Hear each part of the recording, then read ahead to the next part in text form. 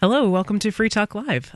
We are probably not connected to the network right now, but you know what? We're going to start a show for you anyway. Just get started. Yeah. That's right. This is Stephanie with you tonight. Oh, here we go. I think we're back. I hear a little noise. Thank you. All right, so we're back on the air. This is Free Talk Live, the live Sunday night edition with me, Stephanie. And me, Mark. And we're glad to be with you as we are every Sunday night. It's not me, Mark. It's me, Mark. Mark is my name. Never mind. Me Mark. My name's I'm going not to start Me calling you Me Mark. All right. And of course, Free Talk Live is a show that you can call and take control of the phone lines if you have something that you want to bring up. We're really open to talking about anything you like. So you can call us at 855-450-FREE. That's 855-450-3733. So Mark, you and I haven't been together for a couple weeks now, actually. That's right. You went away. Well, actually, you were on the same plane as Ian and myself when we went to... I witnessed that cluster going down. So we went to Los Angeles for the Talkers New Media Seminar, and you went to San Diego for... Libertopia. Which is a festival. It's a freedom festival. I had a great time. And we had... Except for that airplane ride. I mean, that was a really kind of harrowing experience. I was watching Ian get patted down a second time at the gate, as you guys talked about on the show and numerous times.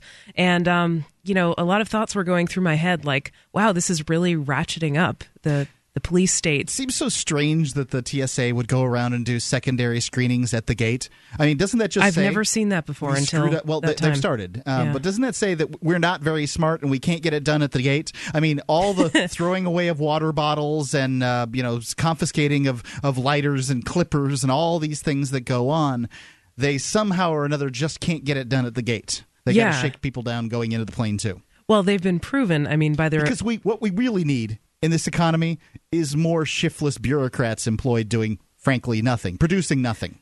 The phrase thousands standing around really came to mind as I was traveling this most recent trip because, I mean, literally, you look at the airport and you see blue shirts everywhere and blue gloves everywhere. And a lot of them don't really appear to be doing much. There is that one guy that's always, or gal, who's stationed there just watching people walk by. Mm-hmm. And, you could envision that they've been labeled as some kind of behavior detection officer or whatever. They're just watching to see if anybody looks suspicious or they're sweating or whatever. But to me, it kind of looked like they're just sitting around. Yeah. I'd rather have them sitting around than touching people non-consensually or doing things like that. I mean, I don't think what they do is of particular value or is really keeping people safe. And I was uncomfortable with a lot of the things that I saw them doing. I heard a lot of passengers grumbling about it. And so really they're not doing so far, TSA hasn't caught any terrorists yet at all. And hasn't stopped any terrorism. But what they have done is, inconvenience a ton of people. Domestic and international flight is down like 30% since pre-9/11. That isn't all because people are scared of airplanes because of terrorists. Right. Some of that, and I suspect the vast majority here 12 years later, is probably due to the TSA, and people just don't want their junk touched. And what can they do don't want except... their privates caressed. Oh, gosh. Yeah, it's creepy when you put it that way. People at the TSA. I mean, I ended up going, I knew that there was going to be a body scanner at Manchester Airport. It hadn't been there the last time I was there, Manchester, New Hampshire, and I was going to have to make a choice about what I was going to do. Was I going to go through it, or was I going to opt out and get the pat down? And I ended up going through it because I thought, okay, I'd rather have them see me than touch me. Mm-hmm. And it came down to that, and it was such a Hobson's choice. Sure. It was like, I don't want to do this at all, but I guess I don't want to drive to California even less. You know? I mean, driving to California is a real pain, and that's where they really got you.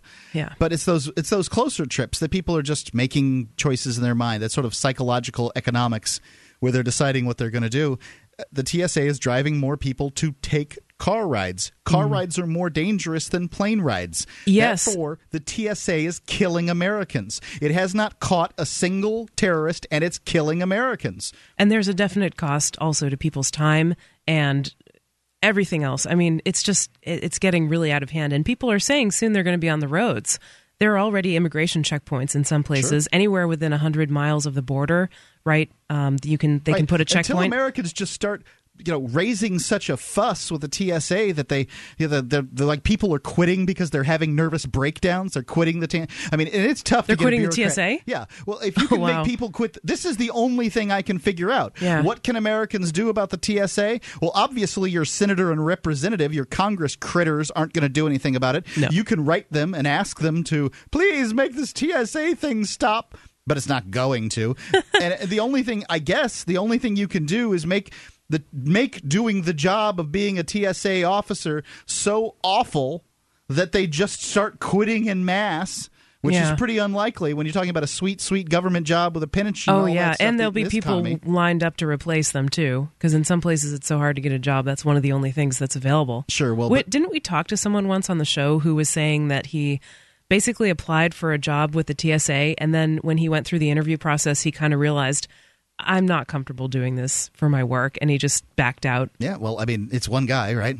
It's one guy, but yeah, that's the point. I mean, for every person who's principled... I'm not even advocating that. I think that there needs to be a certain level of security on airlines. I don't think the government knows what that level of security is. No. I think the most inefficient agencies in the world are governments, and the last ones we would want to trust with security. But, what are you going to do? Sure. I don't know what you're going to do. But the TSA, government programs tend to grow. And if a secondary pat-down at the gate a secondary pat down at the gate isn't too much. If roving bands at different bus stations, pulling all the passengers off buses, shaking them down, shaking down the buses, trains, they're doing the same thing.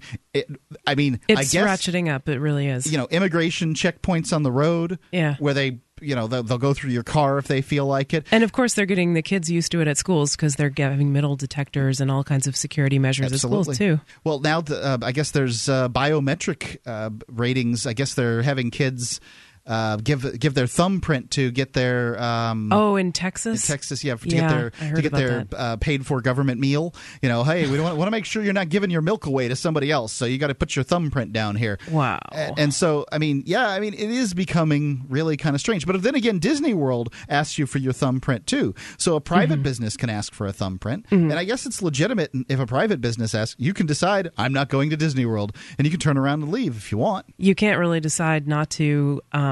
It's hard to opt out of something like travel, though. You know what I mean? Like, are you going to be isolated in your house for the rest of your life, or are you going to really inconvenience yourself to do? The government is supposed to be there in order to increase the economy, in order to make the economy better.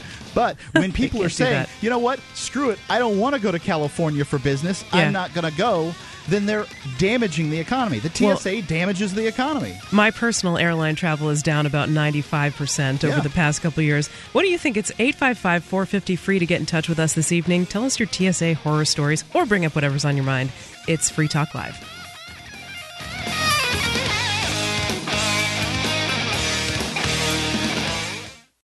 A science fiction comic adventure from Big Head Press. Quantum Vibe. It's year 2523. There are colonies on Venus, Mars, and Mercury. People travel in bubbles, fly at hyperspeed, with brain implants and artificial gravity. A scientific genius and his clever assistant set out on an adventure through the solar system on a secret mission to find the key to access new frontiers and save liberty. Quantum Vibe. There's a robot girl and zany creatures made with genetically engineered features, and corporate villains crave the opportunity to steal a profit from others' ingenuity. A scientific genius and his clever assistant set out on an adventure through the solar system on a secret mission to find the key to access new frontiers and save liberty. QuantumVibe.com.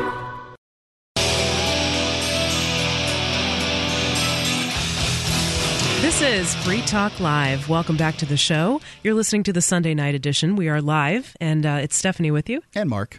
You can call us at 855-450-FREE. That's 855-450-3733 to bring up whatever's on your mind. And I didn't get a chance to remind you because we had a little bit of technical difficulties at the beginning of the last segment, but freetalklive.com is our website where you can actually find a really cool, unique feature that shows you how to submit your own stories to the site, and people will vote them up or vote them down based on how much they like them. And if they make it to the top of the page, a lot of people will see them, including us, and sometimes we check that for show prep.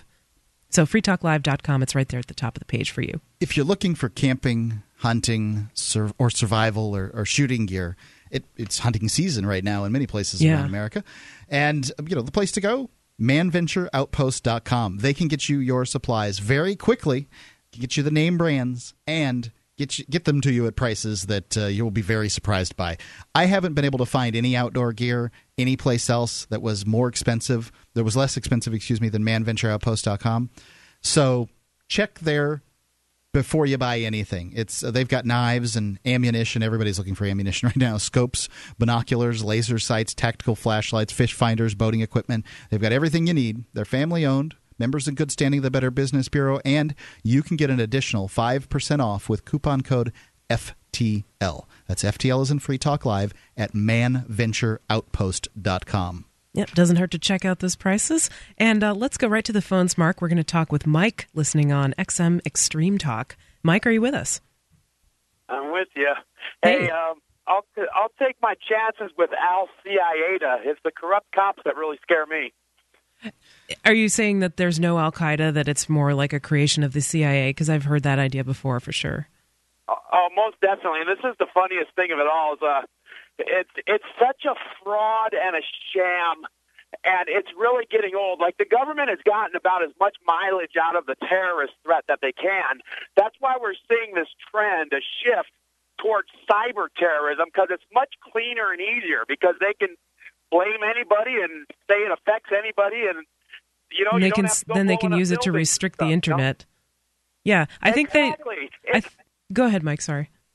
I'm sorry about that. I get so excited when you talk about terrorism because it's the greatest deception ever perpetrated on a populace. And for starters, it's a tactic. I mean, it's a tactic used to bring about social or political change. And I think people are finally becoming aware of it. Like, when something blows up, people are no longer horrified at the explosion and the body parts. People immediately say, well, I wonder why that happened. I wonder what the real agenda was on this. You know what I'm saying? Yeah, I don't know. I mean, it seems to me that, if by what they mean by terrorism is people that aren't working for governments, generally, or for working for governments that we don't like. But I think that terror is a tactic that governments have used throughout the ages. Interesting quote I just heard today, and it's from Pompey, the Roman general. That I guess Caesar fought, and it's stop talking to us about your laws. We have swords, and I mean, what's that sound like? Yeah, and I think terrorism is simply a tactic of people that are in the government or would rule you, and so I mean, it's the a people tactic in the of control. would never want to have the term used on them, so they just use it for the bad people, and I think that some of the bad people, whoever they are, certainly do use terrorism tactics.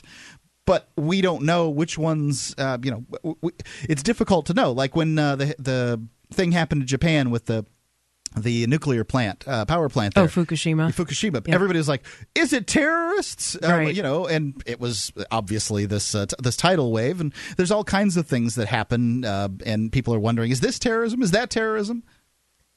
Mike? Yeah, it's just so, it's just so preposterous and absurd. And then when you find out that CNN has sound stages and, sets that look like Middle Eastern countries, and they produce news bits, that aren't, that take place in the Mojave Desert, but they say it's Libya and things like this. When things like that come out. Do they really? Say, well, I hadn't heard about that. I don't know. I haven't heard anything. Oh, yeah. Type in fake CNN news sets, something like that will pull up whatever you need to see. But, there's CNN has Middle East looking sound stages where they produce bits of news bites for to help mislead us, but it is really fake, and I think that cyber terrorism is much cleaner, and that's going to be the next wave. It's the next frontier. Mike, thanks for the call tonight.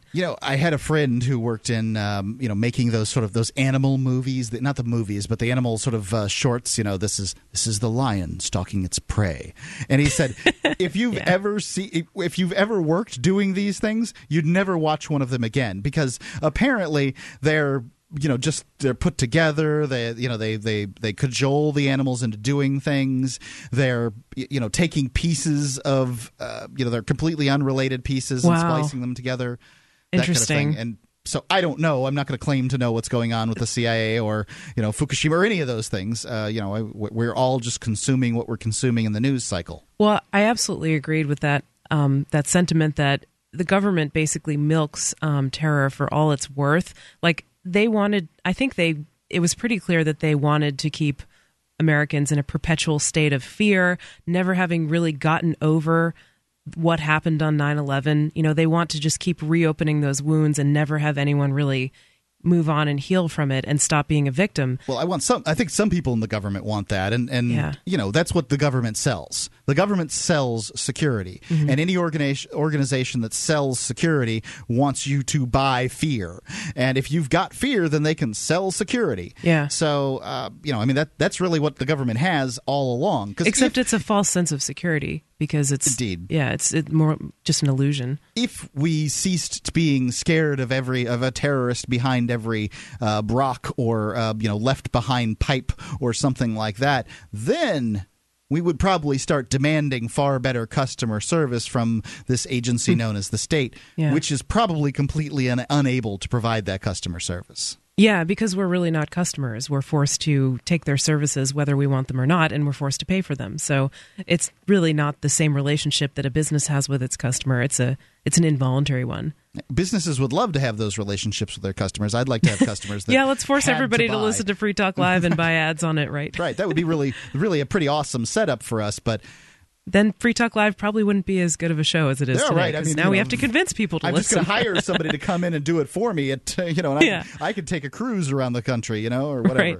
So, Mark, speaking of the whole terrorism thing, I guess the war in Afghanistan has entered its 12th year, and there's a news story about that from RT, which is it's interestingly enough one of the few pieces of or one of the few periodicals that has sort of a consistent track record of printing critical things of the U.S. government. Well, one thing we certainly didn't get very much of is, why did the terrorists attack us on 9/11? Mm-hmm. Now, we have all kinds of people conjecturing they hate our way of life, and Coca-Cola and Britney Spears and their religious stuff, and they're in the Stone Age and all this kind of stuff. But some of the things that they've said all along is they don't like when you read these manifestos, they don't like the support the United States gives Israel, which I don't think the United States should be giving support to any country at all. Zero countries. They don't like that the United States is backing up kings in Saudi Arabia, Yemen, and all around the Middle East,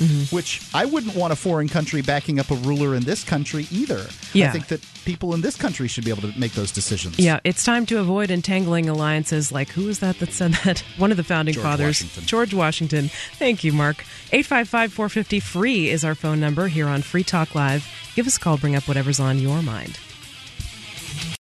In every age, a technology is created that upends the foundations of society.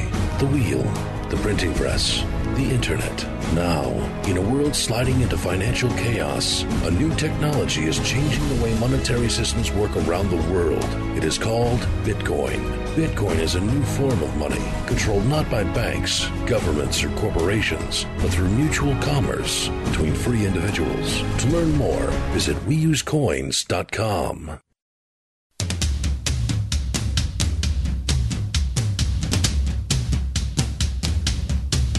This is Free Talk Live, the live Sunday night edition with Stephanie and Mark.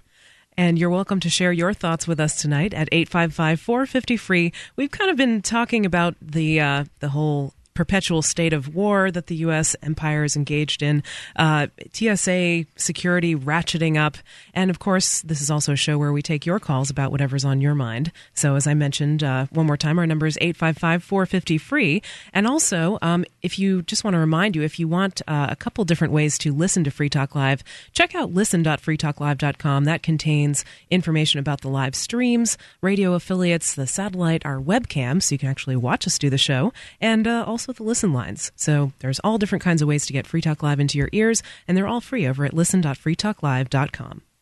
Here on Free Talk Live, we're always talking about some ways to protect your money against the ever-inflating U.S. dollar. And by inflating, I mean they're printing more and more of them to the tune of $40 billion a month, buying, well, that's the new QE3, buying distressed mortgages, so crap investments. And that's not going to go well. If you want to protect your money, one of the ways to do that is to get into precious metals, whether it's gold or silver, depending on how much you have and what do you intend to use it for, either as a hedge against inflation or an investment or barter currency. You might want to pick between those two. And the best way to get them is to go to gold.freetalklive.com, because not only will you get them, you'll be, they're going to get them to you quickly. Midas Resources is the one we've teamed up with to fulfill these orders. They're going to give you some of the best rates, and it's going to benefit Free Talk Live. So before you buy, go to gold.freetalklive.com. All right. Mark, let's go right into a phone call. Tom's on the line, listening in New Hampshire. Tom, are you here?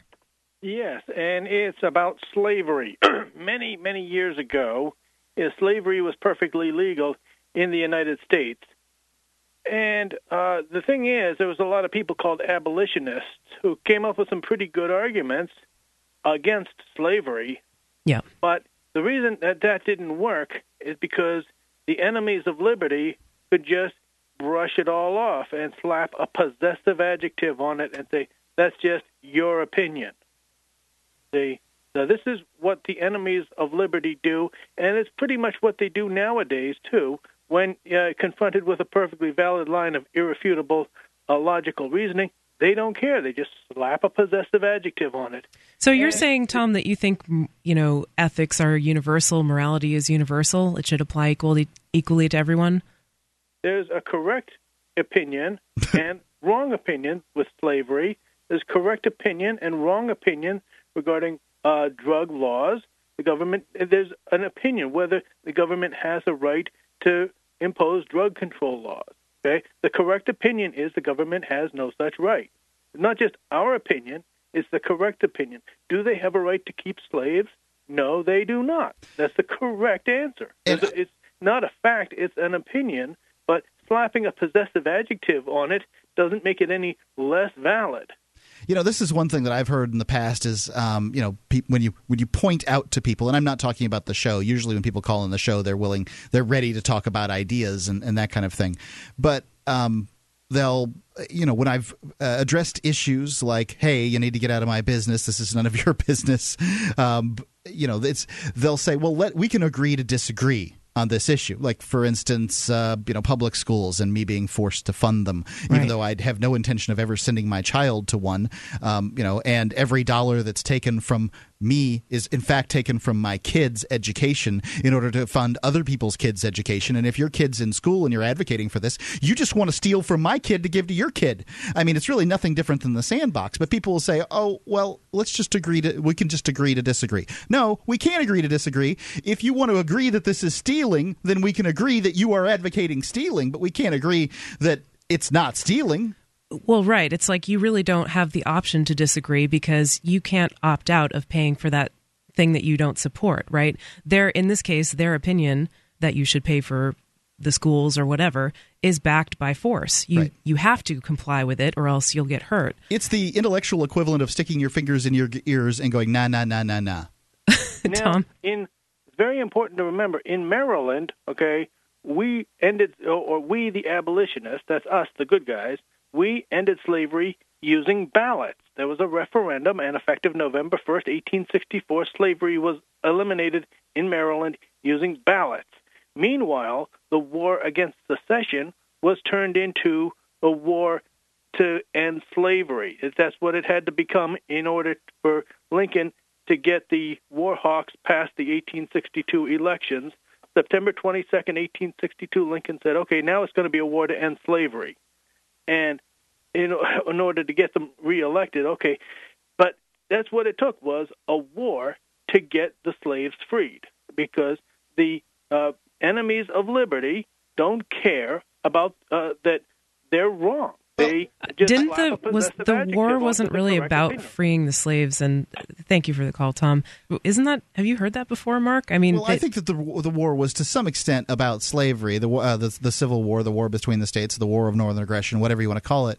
But I don't think that it requires a war in order to end it. No, everywhere else in the world, it ended on its own peacefully without any kind of. I don't know war. that it was entirely peaceful, but it was it was ended without a war. It fizzles out, basically. Right. Well, it's an inefficient economic system once enough people have turned against it. Right. When, for instance, Netflix recently, it's been a few months, but they were going to stop they wanted to split their online streaming and their video disc rental business. What was it called? Quickster or something like that. Yeah. They wanted to split it. And then the whole internet blows up and people didn't want that. Well, I mean, you have to react to public opinion to some extent or another. Right. So when a public opinion turns against a particular practice, in this case, chattel slavery, as far as I'm concerned, all they did was come up with a different slavery. As far as I'm concerned, citizenship is the new slavery. Right, slavery 2.0.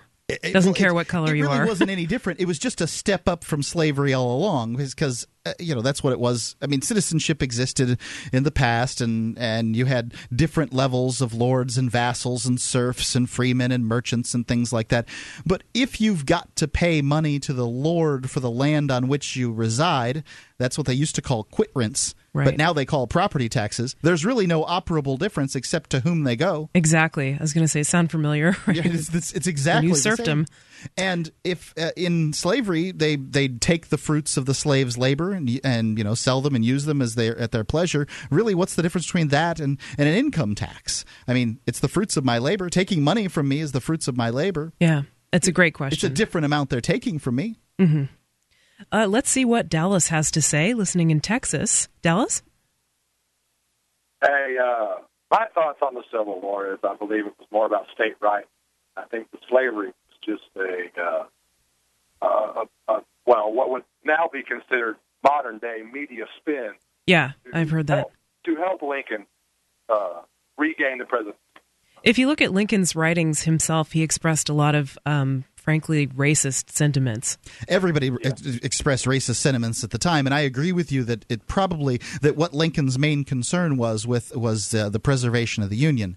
But I think that we do a disservice to history when we don't point out that 4 of the documents that the states that seceded mention directly slavery as one of the reasons. Mm-hmm. I mean, it was a hugely contentious issue. Well, slavery, was around thousands of years before it was ever popular in America. Yeah, I mean, different types of chattel slave. The black man sold his own race into slavery. The Chinese sold their own race into slavery. Indeed. I'm sure you can find white people that would sell white people into slavery right now too. They do it today. It's called the sex trade. I mean, and what I really called about tonight was I've been in a discussion over the past couple of days with truly statists. They're very adamant about you must be a good citizen. In fact, you must be a good citizen. The military the military is there to protect you. And I said, okay, well, what facts do you base that opinion on? I mean, who are they protecting from? That's a good question, Dallas. If you wouldn't mind, hold that thought, please. Let's get some questions. Yeah, I'm curious to hear the rest of this. Free Talk Live is the show. 855-450-FREE is our phone number. Tell us your thoughts about slavery, the Civil War, the war between the states, or whatever's on your mind. Free Talk Live. There's more coming up. Are you looking for camping, hunting, or shooting gear? ManVentureOutpost.com carries knives, ammunition, scopes, binoculars, laser sights, fish finders, and boating equipment from manufacturers like Aimpoint, Bushnell, Otterbox, Crimson Trace, K-Bar, Remington, Streamlight, Winchester, and more. ManVentureOutpost.com. Family-owned and members of the Better Business Bureau. Prices so low, some can't be advertised. Get an additional 5% off with coupon code FTL. Get it quick. Get it from ManVentureOutpost.com.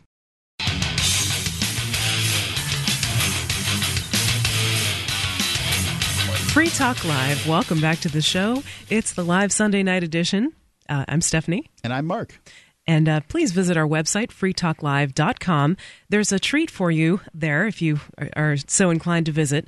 If you go to archives.freetalklive.com, there you will find MP3 archives of Free Talk Live going all the way back to late 2006. I mean, that is just a ton of audio content, and I think even searchable for certain topics. So if there's something you want to hear discussed, or if you want to just hear a random show, that's a great place to do it. One more time, archives.freetalklive.com. And best of all, they're all provided for you for free. So, Mark, should we go back to Dallas here? He wanted to ask us some questions about talking with military supporters and status. Dallas, are you still here? Yeah. I'm still here, man. Just hanging on. Okay, yeah, go ahead with your thoughts. Well, it was. I was just trying to get the answer to who are they protecting us from, because it seems that whoever it is that the state tells us they're protecting us from is something that they've manufactured through meddling in business that we have no business doing. And for someone to say, well, they're protecting our interests, well, are they? Or are they protecting the elitist interests? Right, and this is this is the collectivist mindset that suggests that the country's interests in any way, shape, or form mirror the average middle class or lower class or even upper middle class individuals' interests. It's my interest to have lower gas prices, I'll give you that. And I can remember before the Iraq invasion, some people saying, well, if nothing else, we'll at least get us some lower gas prices out of it. Did that happen? It was exactly the opposite was the outcome. Mm. Well, it happened up until the middle of the term, and then, of course, right before re-election, they drop it by 50 or 75 cents, and everybody goes, oh, look what he did.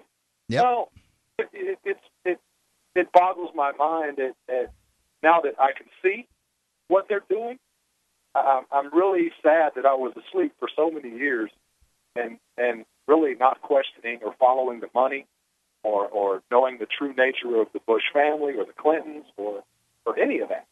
Yeah. And it's one big... I don't think most Americans are going to look at those kind of things. I mean, that's not it's just not the kind of thing that they're going to look at. But, first off, where are you having these discussions? Is this an online discussion? Online, Facebook specifically. Sorry to name drop there. No, it's no problem. Oh, that's fine. Please. Facebook is ubiquitous. It's half the internet. I don't use my proper name, and, I'm accused of being a coward. And, I believe in privacy. Yeah, there's nothing wrong with wanting privacy. Dallas, I'm not trying to hide anything, but the general thought is, well, your statements can't be taken credibly. Your statements can't be taken credibly if you're not out there as you. Well, my whole deal is how I use the internet is to throw information out there. And if someone wants to engage me in an intelligent conversation about things, then I'm all for it. Mm. But what I found is, whether it's a liberal or a conservative, as soon as you start to oppose their views that they have been brought in their life, all their life, they resort to name-calling, and they resort to violence, and you should go to jail since you're not paying your taxes. And, wow. I'm sorry you're having that experience. That's tough, and I can relate to it, too. Del, I was going to say... I'm not sorry. Oh, okay. Well, yeah, that's good. I was just going to drop in here that the internet is notorious because it's hard to have conversations when you can't convey things like tone or facial expressions. Those are a huge part of communication. And sometimes when people read text, I've seen studies that say they interpret the text more in the same frame of reference as their own mood at the time rather than what the person actually meant. So if a person's having a bad day and they read your comment... Or they're just surly. Yeah. Then they can take it as completely like the opposite of what you actually meant. So it can be really difficult to have productive conversations online. And I would say about the name calling, once they resort to that, that's when you know they've lost an argument. And and then they're not really worth the time to go on and try and... Yeah. I'm not trying to change anybody's views. I just want you to have an alternative viewpoint because some of the information is validated through fact. Sure. I mean, it's not a fiction. It's not something that somebody has used to try and brainwash you, like most of the population has. Yeah, people don't like it when you happen to present them an over- alternative view. And Dallas, thanks for the call tonight. There's this old folk tale about the tar baby, where you you hit the tar baby and then your arm's stuck in it, and then you hit it again and you're stuck in it again, and it's got a lot of racial overtones to it. But I think that there's some, to me, in online discussions tend to be the tar baby of our generation, because here's what'll happen. Don't wrestle with a pig. Right. Everybody's going to get full of dirt or something. Right, and the pig's going to enjoy it. Yeah. And, or throw your pearls to swine, or all these things. And it's it'll happen to me all the time. Somebody will put something on my Facebook feed that I'm like, oh God, I've got to say something, and then I'll put down a one-liner in there, and then it's on, right? And then I'll end up having to correspond 2 or 3 times, and then I'm like, I've just realized what the lesson I've learned over and over again, which is you can't fix people's thinking on the internet. They're wrong, or they're right, or you're wrong, or whatever it is. Your opinion is your opinion, theirs is theirs, and they're not going to change it online, because they won't even, generally when you're discussing things with people online, you can't even get them to have a honest discussion, let alone change their mind. I mean, let's talk about the facts here, and you just can't. And it wears you down, and it ends up being the pig that enjoys the mud the most is the one that's declared the winner of the mud hole. And I usually end up just going by the saying, "Don't feed the trolls." Like, even if someone says something that inflames me or I don't like, I just have to remind myself, look, my time is really limited. I don't have a chance to engage on this right now. And Mark, I'm interested in nonviolent communication, which is a sort of a way of connecting with people empathetically. Sure. But it's really difficult to... We're attempting to. And it's really difficult to do that with text-only communication. Like, it's much easier to do that when you can actually look into the person's face and talk to them. Even a voice conversation is better than online, because it's just so difficult to pick up all the tone and stuff like that. And also when you have that sort of style of back and forth, like somebody writes a block of text or a paragraph, and then you wait maybe 24 hours for a response or something like that, then it can really kind of just break up the flow. And so, those conversations sometimes go downhill really fast. And I think that one of the things that I've found myself doing is I'll jump in initially, and this is where I think this is disingenuous. I'll jump in initially and then say, you know what, I've run out of interest in this. If you care to talk about it some more in a way that's productive, you can call me at 855-450-3733 between 7 p and 10 p Eastern time any day of the week except Friday when I'm off, and we can discuss this on the air where we can actually have a discussion and we can come to some kind of conclusion. And more people can hear their opinion, right? They could get it in front of a lot more than their Facebook feed. But when I jump in and do it and then promote my show, it just sounds like I'm promoting my show rather than, here on the Twitter feeds or something like that, or the Facebook feeds when we're hooting out during the program. If somebody has a problem with what we say, it's very easy to say, hey, you got a disagreement, call in at 855-450-3733 and we can talk about it. None of them ever do. Right. I was just about to say it's so rare for anybody to actually call. Right. I've had the same experience, it's easy too. To sit behind the computer screen and snipe at people. And it is easier, I would say. Yeah. I don't know. I mean, I don't have a problem calling in, but I'm kind of extroverted, so I would call in. If somebody did that to me, I would absolutely call in because I believe that I could handle them.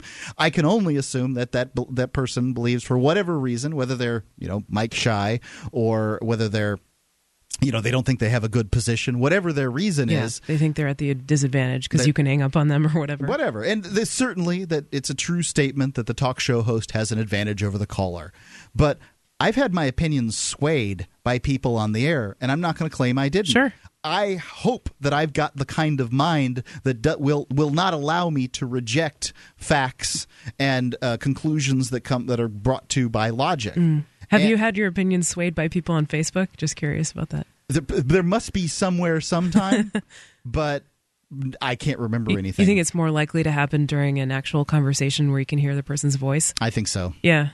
And I think that's why talk radio is such a powerful medium, and that why Free Talk Live is the single best method of bringing the ideas of liberty to the general public. Yeah. there's lots of people in the liberty movement that are trying to bring the ideas of liberty to students or academics or politicians, but very... Good luck with the politicians. Right, very, very few. Well, the politicians will use the information when it's useful to them. Yeah. But generally, they're going to use the information only what's useful to them. They use you as a means to their own ends. It's Free Talk Live. 855-450-FREE is our number. We'd love to hear your voice and hear your comments tonight. Hour 2 is coming up. I think we're going to get into the war in Afghanistan reaching its 12th year. So don't go away. It's Free Talk Live. If you want to move to the Free State and you're looking for some real estate, well, I know a guy who's really great. It's the realtor Mark Warden. Do you want a home with 20 acres, a lakeside cabin, any takers for renters, buyers, and sellers too? Mark Warden is the guy for you. PorcupineRealEstate.com.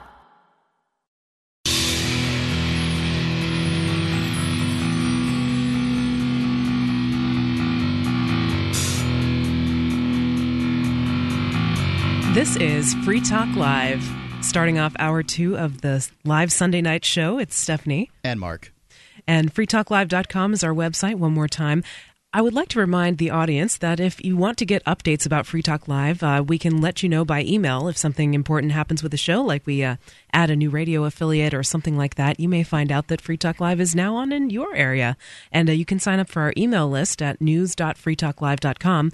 There you'll also find Free Talk Live's Facebook and Twitter pages, where those are more like up-to-the-minute updates during the show. We'll tweet out articles and things, topics of discussion. You know, it may remind you to tune in or get you interested in something that we're talking about. And you can also go and sort of interact with other listeners there, too. So news.freetalklive.com is where you'll find both our email list and our Twitter and Facebook sites. So, Mark, we were going to talk about, we don't have any calls on the line right now, but we were going to talk about the 12th year of war in Afghanistan. Yeah, this is an interesting article from RT, and it's here it says, it's entitled, "The Taliban says, we win, you lose." They jeer at U.S. and NATO as the Afghan war enters its 12th year. NATO forces are fleeing Afghanistan in humiliation and disgrace, claims the Taliban in the U.S. Is that your Taliban voice? Yeah, that's I've got to work on my Taliban voice. Yeah. Proclaims the Taliban in the U.S.-led war in the country enters its 12th year. With the help of Allah, which, of course, you know, God's always on your side, right? Because he's never on the side of the other people. The valiant Afghans under the jihadi leadership of Islamic Emirates, notice they don't call themselves Al-Qaeda, defend the military might and defeated, I just can't read this. It's very, very small here. And numerous strategies of the American and NATO alliance, the Taliban said in a statement Sunday. Foreign forces have already started leaving the country, ravaged by war on the terror in the U.S. proclaimed after the 9/11 attacks on New York and Washington. So it's, I mean, you know, obviously some countries are leaving the this NATO-led force. They've left Afghanistan. They don't see anything there for themselves. And the Taliban, or I guess here what they're calling themselves, Islamic Emirates, are claiming victory as a result. Barack Obama has said that we, the United States military, are going to leave. I think it's 2014 is the intended drawdown or whatever. And well, you know, they say they've won. And it's kind of interesting. I mean, it just smacks of Vietnam all over again. Oh, yes. And it smacks of Russia's intervention in Afghanistan and Great Britain's intervention in Afghanistan prior to that. And by the way, you don't hear this on U.S. news sources. I mean, it's like RT is the only one who's willing to publish something with the Taliban basically saying, yeah, we're winning, right? It's true, and one thing that you don't get to hear is that, for one thing, what the Al-Qaeda leadership said is that we're going to mire the United States in a foreign war that's going to cost them trillions, and then they're going to, their empire is going to crumble as a result. Yeah. How far are they from the truth? We are now entering the fourth year of the deepest economic crisis this country's seen since the Great Depression. And I wonder if the United States had, or businesses thereof and individuals had, all the money that has been spent and the lives, the labor of the people over there that have lost their lives and their minds and their limbs. If they had all these things as a productive part of their economy, rather than having wasted them on a country that said that they would give Osama bin Laden over to a neutral third country, and George Bush turned them down. Yeah. If the United States had that, would we be in this great recession? It's a great question, and I'd like to invite comments from the listeners. 855-450-FREE is our phone number, 855-450-3733. I mean, can you justify continuing this war? Because I can't. I never could in the first place. I can't figure out what the United States military is doing over there. No, I mean, neither. Some people have claimed that we're passing out, goodies to local leaders and stuff like that. But I mean, they're doing that in Africa too, and they don't need to send troops there to do it. Yeah. So, I mean, is it to prevent the Taliban from getting in charge? Because George Bush was happy to have the Taliban in charge. Didn't care anything about Bill Clinton. Didn't care anything about the Taliban until they said they were unwilling to turn over Osama bin Laden directly to the United States. The goalpost keeps shifting too, because at first it was like, okay, well, we have to go there to catch Osama bin Laden, and then they kept catching the number 2 guy. Do you remember this? A lot of number 2s, Every week there was a number 2 guy. There was a lot of number 2 going on. Yeah, exactly, in more ways than one. But then, finally they supposedly got Osama bin Laden. Right, which I'm supposed to believe. Yeah, the whole thing was a little fishy, wasn't it? Right. He was buried at sea or whatever. I don't know. I don't know anything about anything, but really, I'm just supposed to believe this story. Oh yeah, we got him, and there's no pictures. Screw you. Yeah, we're not going to give him a trial. No evidence. Yeah. So what are they doing there now that they've accomplished this so-called goal? And then they had those benchmarks, right? Didn't George Bush had a set of playing cards? That was for Iraq, though. The playing cards. Oh, I gotcha. Okay. I see. They all blend together for me because it's just so pointless. But yeah, he had a list of benchmarks, and there was a deadline for meeting them, and none of them were met at the deadline. So he said, okay, well, we're going to meet them by 2014, and then Obama was going to finish it. And it's just a total mess. Now, after 11 years, this is my Al-Qaeda voice again. Getting better. Now, after 11 years of unceasing terror, tyranny, crimes, and savagery, they are fleeing Afghanistan with such humiliation and disgrace that they are struggling to provide an explanation. Indeed. I agree more with him than the U.S. news sources. I say that the United States military isn't particularly fleeing as much as they are, the Washington, D.C. is struggling for an explanation for staying. Yeah.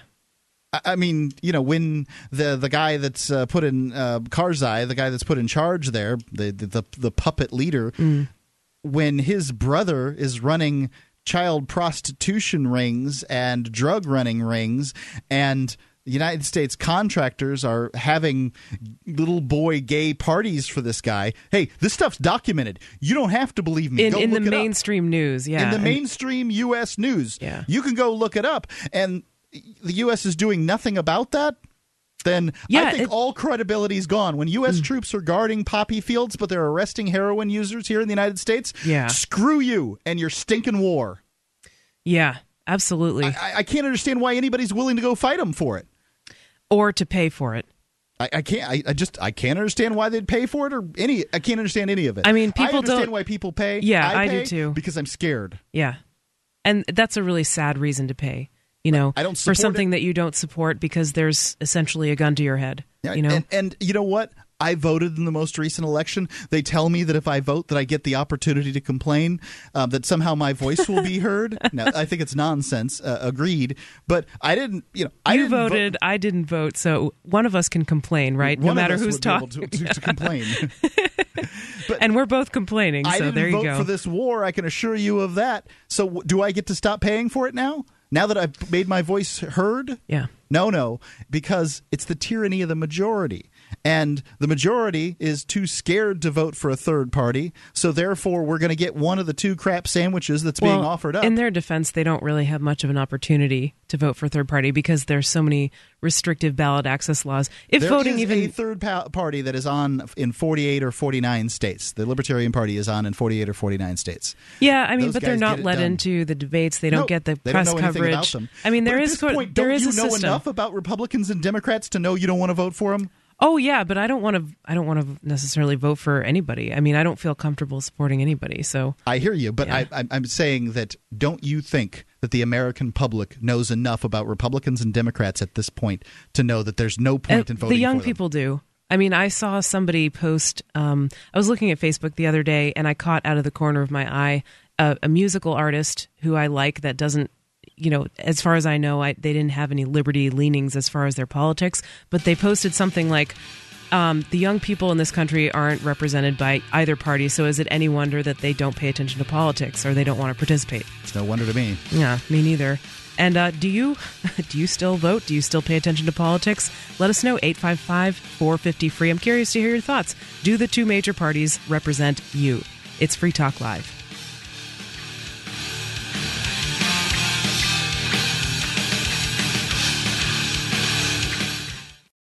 Do you have a website or product that you make available to people nationally or even internationally? Free Talk Live is heard on more than 100 radio stations and 2 XM channels. FTL has also been voted 5 times the best political podcast of the year and 4 times been named to Talkers Magazine's Heavy 100 list, the 100 most important radio programs in the country. We can do ad packages for you from as little as $500 a month on up to $3,000. I'll work with you to customize a package that will work within your budget. Contact me, Mark, at mark@freetalklive.com.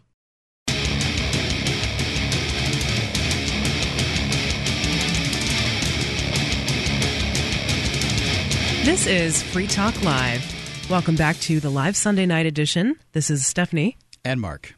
And freetalklive.com is our website. I would like to remind you that if you're listening during our window where we normally do the show, which is 7 to 10 p.m. Eastern Time, you can tune into the studio cam and you can actually watch us do the show. So it becomes sort of like a TV show. Mark is wild-eyedly waving to the camera. A TV show that why would you want to watch? Why you would watch on television? Well, some people apparently really like it. So yes, they do. If you'd like to do that, and there's also a chat room there. So if you want to connect with other Free Talk Live listeners, you can go to cam.freetalklive.com to watch us do the show and chat. Mark, I would like to go right back into the phones. Ty is on the line in Tennessee, and Ty, you wanted to talk about revisionist history? Yeah, I've got a question. I'm trying to figure out how in the world, or if we will ever, the liberty-minded folks, because I don't think I'd get any argument here that on this show that Roosevelt actually prolonged the Great Depression. He didn't save the U.S. from the Great Depression. He actually made it longer. Yeah. But there's so many prevailing myths in U.S. history, such as that, and the idea that World War II got us out of the Great Depression. That's what people are taught. They have the advantage of the government schools teaching both of those things. And if you actually look at some different alternative sources on that, you'll find out that there's definitely another side to the story. There is an aspect of reality to World War II having got the United States out of the Great Depression. Let me explain that to you. Because when you produce goods, generally you have competition. But when your competition is lying and smoking rubble, it's difficult for them to mobilize factories and those kind of things in the short term. So what the United States did was build market share in the amount of time, because the United States never really got attacked. Yes, I mean, I know there's some minor things in like Washington State and Alaska, but I mean, never really got attacked. And so you didn't have these, their whole manufacturing area laid to waste by bombing like they did with Dresden and things like that. They actually firebombed, the Allies firebombed civilians in Dresden, Germany, because they had run out of factories to bomb in Germany. So, I mean, there was no way for the other countries to compete because there just weren't any factories out there. All the countries that produced things had been laid waste, and the United States was the only one left. we should make something clear, though, Mark. But war doesn't get you out of a depression, because you can't, in the same way that that you could increase your family's wealth by going out and taking a baseball bat to the windows of your car, would somehow be the same way that war spending would generally bring a country out of a Great Depression. I'm just saying that. That money has to come from somewhere, right? And it was coming from borrowing from future generations, essentially, not borrowing but stealing from future generations by the government. And it was, what it sounds like you're saying, Mark, is just everybody was being set back by this war, but the U.S. was being set back a little bit less because their factories World War II was unique. Yeah. In that it was a world war. You might be able to make the argument that in a world war where you are the only nation that isn't bombed into dirt, and I don't know how in the world you would that's a pretty sad situation. Set that up, but in that circumstance, that then a war would be good for your economy. But that's the only circumstance. Sending some troops off to Afghanistan isn't going to do it. Ty, I know there's a book by Murray Rothbard about what really happened during the Great Depression. Are you familiar with that one? Yeah, I've read that one. Actually, I've listened to it in an audio book. Okay. It's very good, very informative, and that's one of the problems. See, that it's jammed with facts, and actually, I wouldn't say facts. I would say more evidence. Yeah. That shows, how the Great Depression was actually prolonged by FDR's New Deal policies. The problem is you can provide evidence upon evidence upon evidence, but people just do not accept it. I don't understand what it's going to take to break through. Emotion is the only answer. I'm sorry.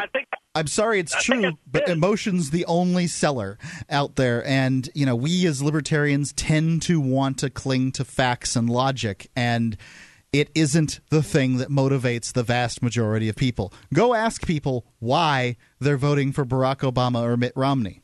And the answer that you will hear isn't, this policy, this policy, this policy. It will be, all about how they feel and what I hear a lot of confusion when I talk to people about that, which isn't too often. But I try to avoid talking to people about that.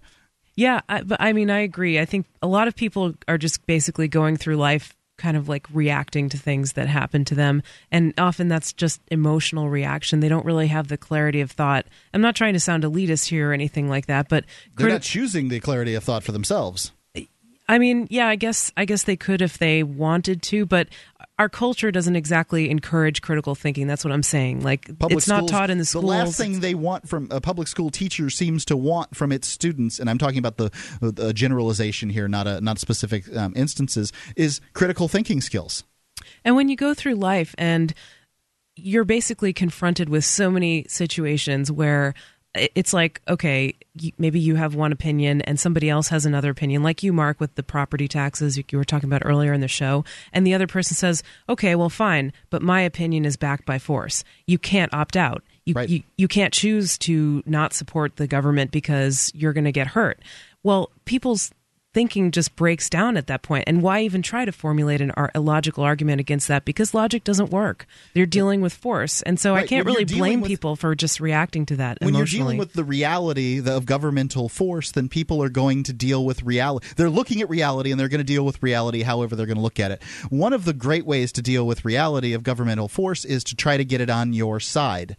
Another way is to say, I love this force, and this force loves me. And to put your hand over your heart and say the Pledge of Allegiance to the flag, or whatever it is that one does. Because that's what politicians do. Politicians take our feelings like patriotism and love for our country and our friends and our families and things like that, and they pervert them. They hide behind the flags and all these things. Yeah. Now, flags, as far as I'm concerned, have always been banners of war, and people's love for their flag is the same as their love for their favorite baseball team, and they want their team to go out and win. But whatever, you can't convince somebody who loves a flag of that. There's this saying, I wish I could remember the whole thing, but it's like, basically, we live in a really sick culture. Like, I think a lot of people know that there are things that are really wrong and really messed up.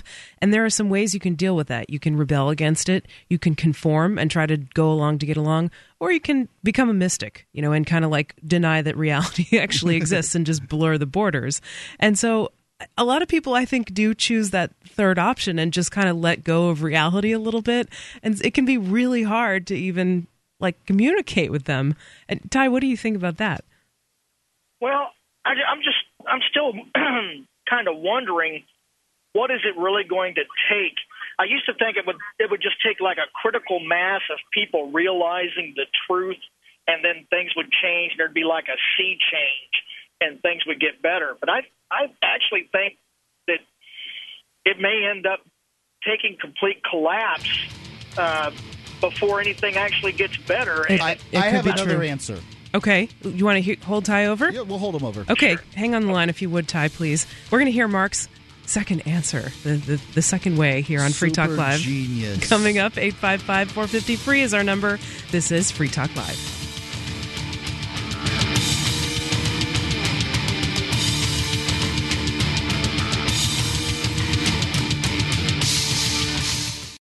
On Free Talk Live, we talk about investing in gold and silver as a hedge against inflation, investment, and barter currency. We've teamed up with Midas Resources to offer you some great rates on some hand-picked gold and silver pieces. U.S. Eagles, British Sovereigns, 20 francs, Lakota Nation silver rounds, Montana silver reserves, and Walking Liberty halves. Call 877-857-9938 or go to gold.freetalklive.com. The shipping is the same for 1 as it is for 20, so try to get as many as you can all at once. Gold.freetalklive.com.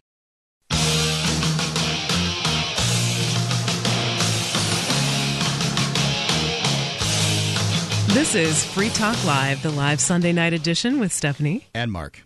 855-450-3733. That's 855-450-FREE. It's our number if you'd like to get in touch with us tonight.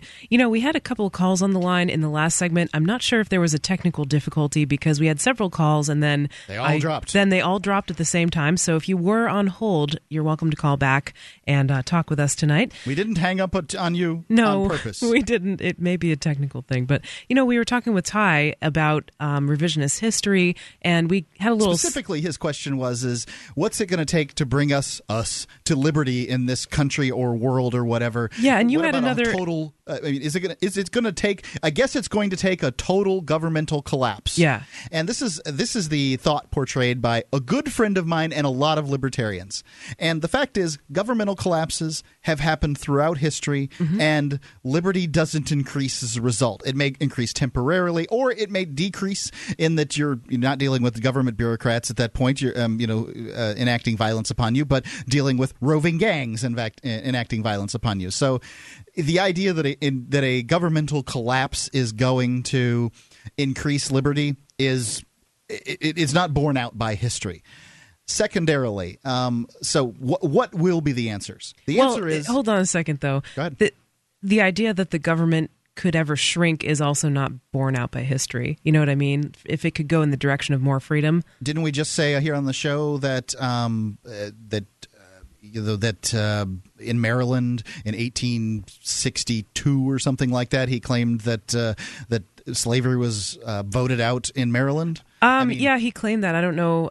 I'll take his word for it, right? You did say that slavery disappeared all across the world without wars, and those countries still existed. So freedom was increased by the government at that time. But it would have had to be like the idea of freedom, of abolitionism, of anti-slavery had to be in people's consciousness and in their minds before they would have even considered voting for it. The government is a trailer being dragged behind public opinion. Absolutely. We're going to see in the next decade, you're going to see a lot of gay marriage things go through in state and federal courts because this is the time for that.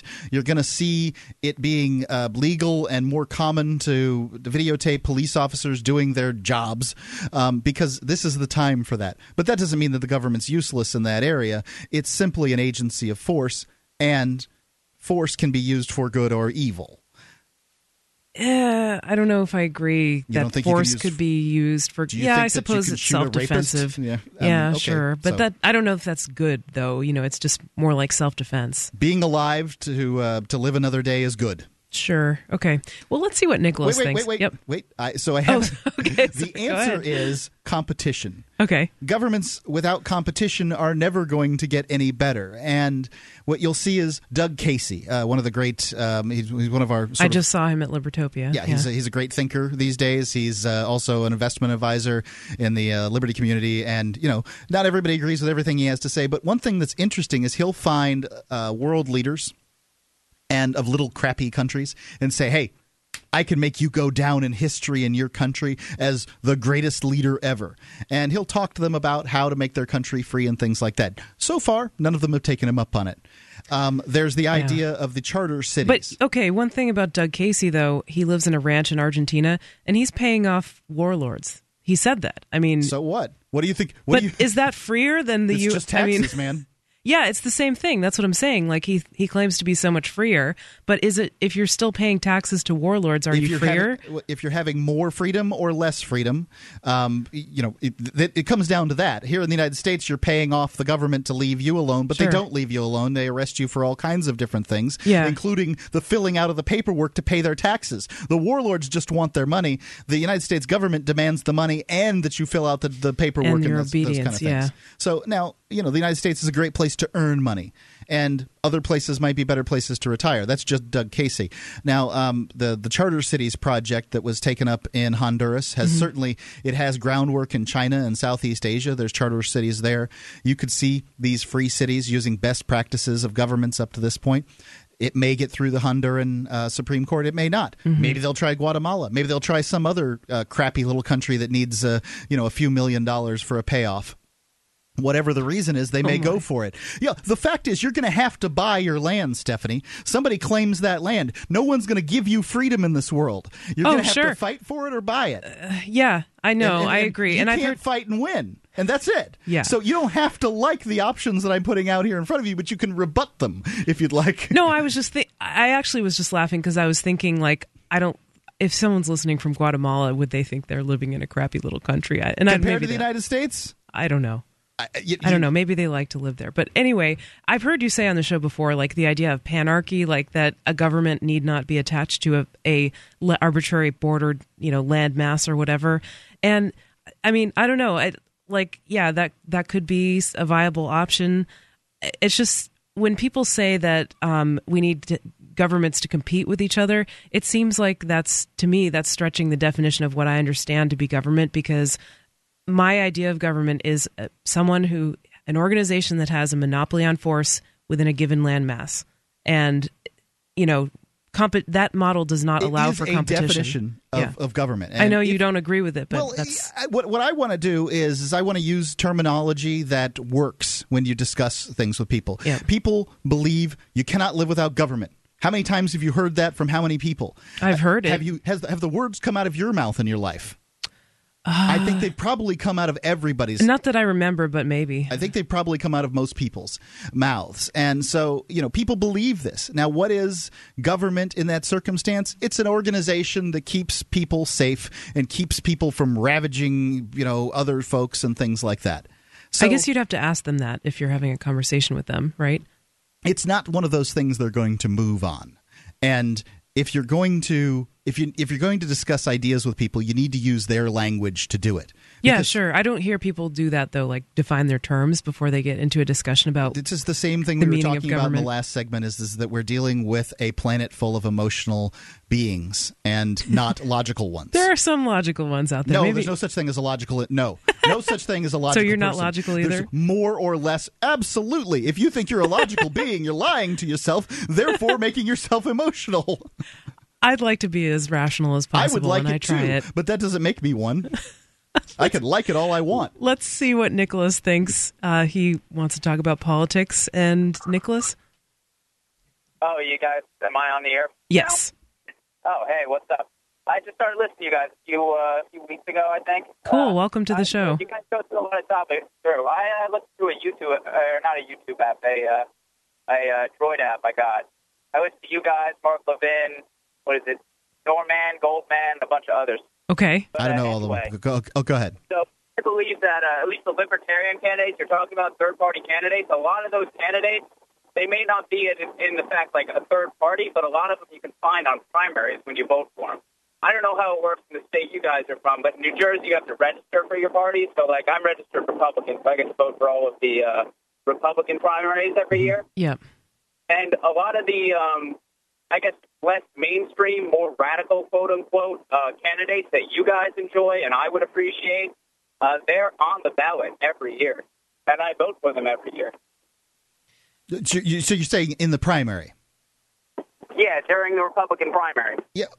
So it's another opportunity to have the more, if you're going to use the term radical, candidates on the ballot. And in the general, Well, I use the term radical lightly because I do a lot of campaign work for Republicans, and I talk to a lot of different people. Yeah. And for instance, my quote, I talked to a man the other day about the Senate being selected by the state rather than by individuals, and I was considered that was just unrealistic and that could never happen. So, like, when I say radical, that's kind of the direction I'm coming from. Like, oh my, okay. Radical, but yeah. It's considered radical now. Yeah, I don't think that we're ever going to get into a situation where the Senate is again appointed by the state as opposed to appointed by the elected by the people. But if it's unrealistic, it's radical. I'll go with you on that one. Yep. Did he ever get a chance to ask this question? No, Nicholas, did you have more? I'm sorry, what? Did you have more to say? Well, I have tons of stuff to say. All right, hang on the line, please. It's Free Talk Live. There's more coming up here. 855-450-FREE is our phone number. Hang tight, and we'll be right back.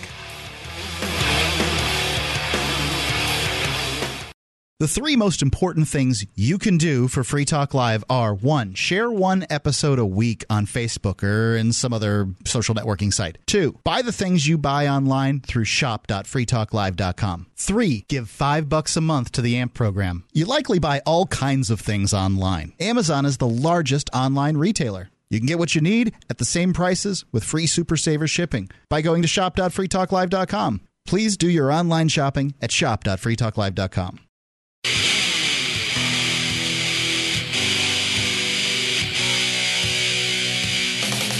This is Free Talk Live. You're listening to the live Sunday edition. Ooh, that was weird. With Stephanie. And Mark. And want to remind you that you can help out Free Talk Live really easily and free by going to shop.freetalklive.com. There you'll find some links that Free Talk Live is affiliated with. You can go enter through our portals and do your shopping.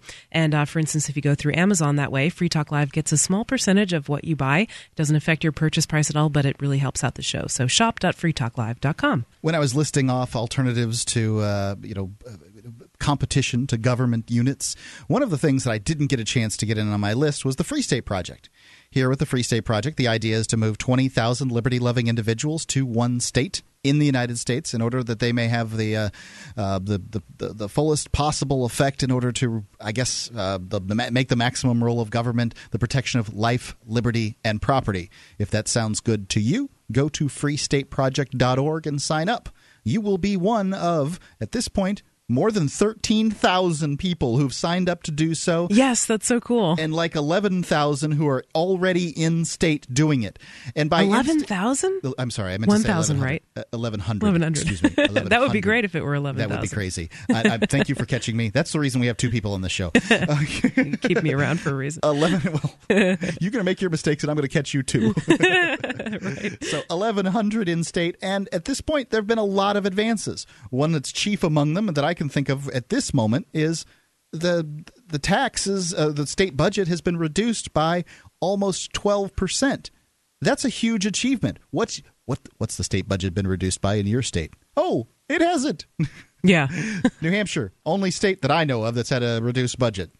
All right, Mark, we got several phone calls on the line. Let's go back to Nicholas real quick. Nicholas, I just wanted to make sure that you had a chance to get out what you wanted to say when you called. We do have a couple other calls on the line, but if you want to make your point, please go ahead. Yeah, okay. So at least with my point with the Senate being decided by states, when a senator is determined by the legislator, first off, you get to vote for less people. So that means you can make a more informed decision about your senators or your assemblymen, however that's been on the state level. And then second, those senators that are in the federal government are loyal to the state. So my senator would be loyal to the state of New Jersey rather than to the Democratic Party or the Republican Party, whatever party they're in. Oh, goody. Just increasing the loyal to the whole state. Thanks, Nicholas. I don't participate in the political there system are advantages at all. and disadvantages. Just want to I make think that's that the clear. 14th Amendment. Maybe it was the 14th Amendment that changed that. I've heard arguments on both sides. It's not that I disagree. It's rearranging the deck chairs on the Titanic. I mean, that's how I feel about it anyway. Let's go to Matt listening in Detroit. And Matt? Hey, how's it going? Wonderful. You're on Free Talk Live. All right, cool. As I was thinking about it, you were talking about what's ultimately going to change things around and all that. Mm-hmm. I think at some point, the people at large are just going to have to realize that the state does not serve their interests at all. It really just works for its own interests. Yeah. It's the same game. It's just money and power. Money and power drives everything nowadays. I agree with you that if there's a sufficient number of people that feel that they're not getting the level of service, the type of service that they can, that the model of the state is incapable of providing the level of service that they need from a governmental agency, that will cause a collapse. But what I'm thinking is that prior to 51 or 50.5% of people giving up in that way, because we're not really presented options. You're presented basically the option between crap sandwich A, crap sandwich O, and crap sandwich R, and between these two crap sandwiches, you must choose. Is essentially the option. You may go ahead and pick one of the minor parties and say that I would like less crap on my sandwich, and I will take a minor party. And that's fine, but you don't have generally when an expectation if you vote for that minor party that minor party is actually going to win anything. So ultimately, you just got to look at how corrupt the whole thing is. This is the same government that got caught running drugs into the country to fund black projects. And are we supposed to believe they just quit all of that? Black ops. Oh, I see. Black ops. I thought you meant like housing projects.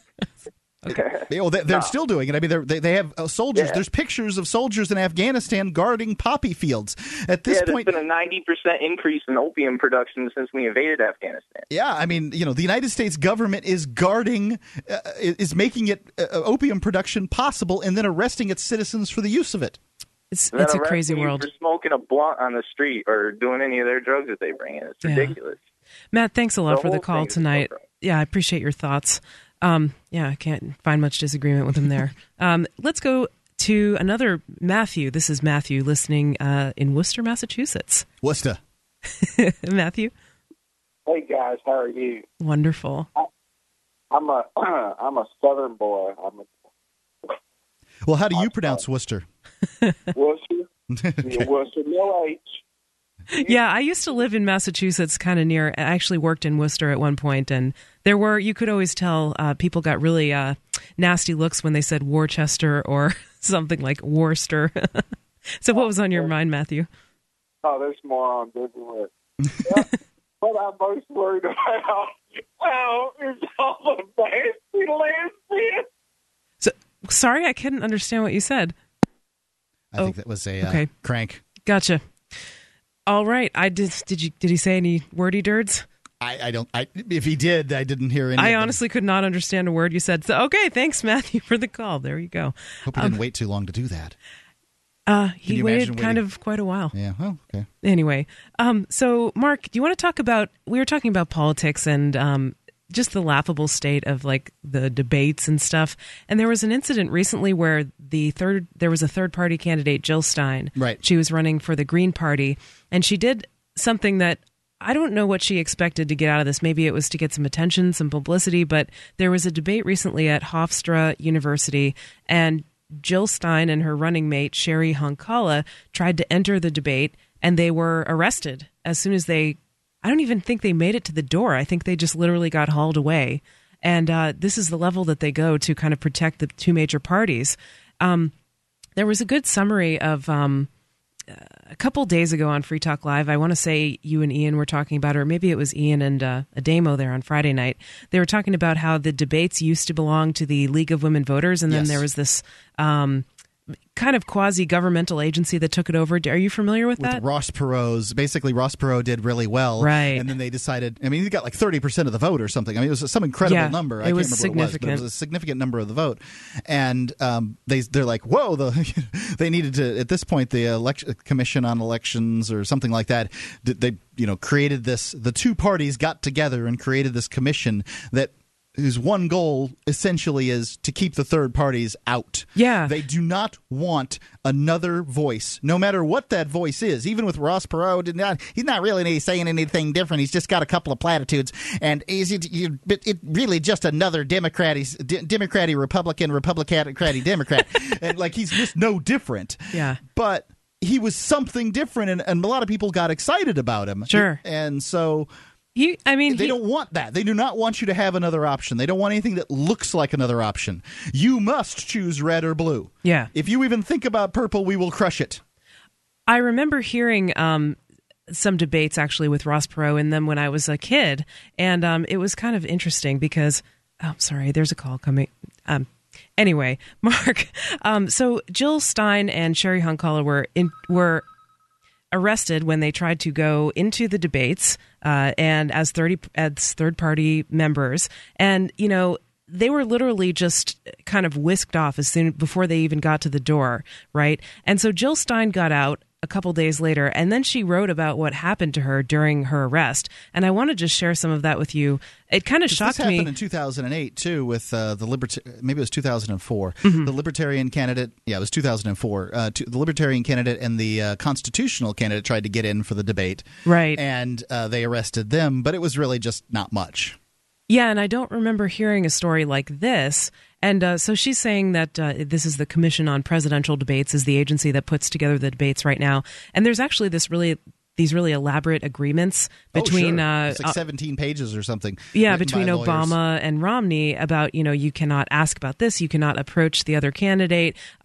If an audience member tries to ask a question that hasn't been pre-approved, their mic will be shut off. It's all this really outrageous stuff, and people think this is an actual town hall style debate, but that's just laughable. This is the thing that really makes me the most angry about it. Obviously, there's going to be some agreement on how this thing's going to operate, and you need to have it written down. Yeah. But the fact that they say that the audience members aren't allowed to ask any questions that haven't been approved. So you're allowed to write down a question. We'll approve or disapprove your question, and then you must ask the question as it was approved. That isn't new questions being asked. Yeah. That's them framing the debate. The fact is the people aren't framing the debate. Absolutely. Do you think they're framing the debate? You can give us a call at 855-450-FREE, 855-450-3733 to get in touch with Free Talk Live tonight. Coming up in Hour 3, we'll tell you what happened to Jill Stein and your calls as well. It's Free Talk Live.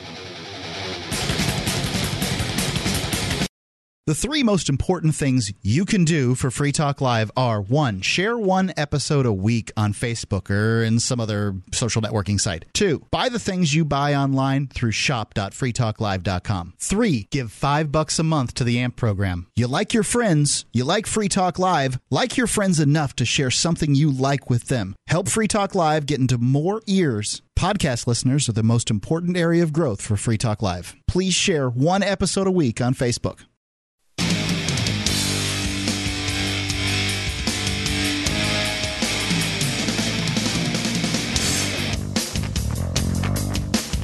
This is Free Talk Live, and you're listening to the live Sunday evening edition.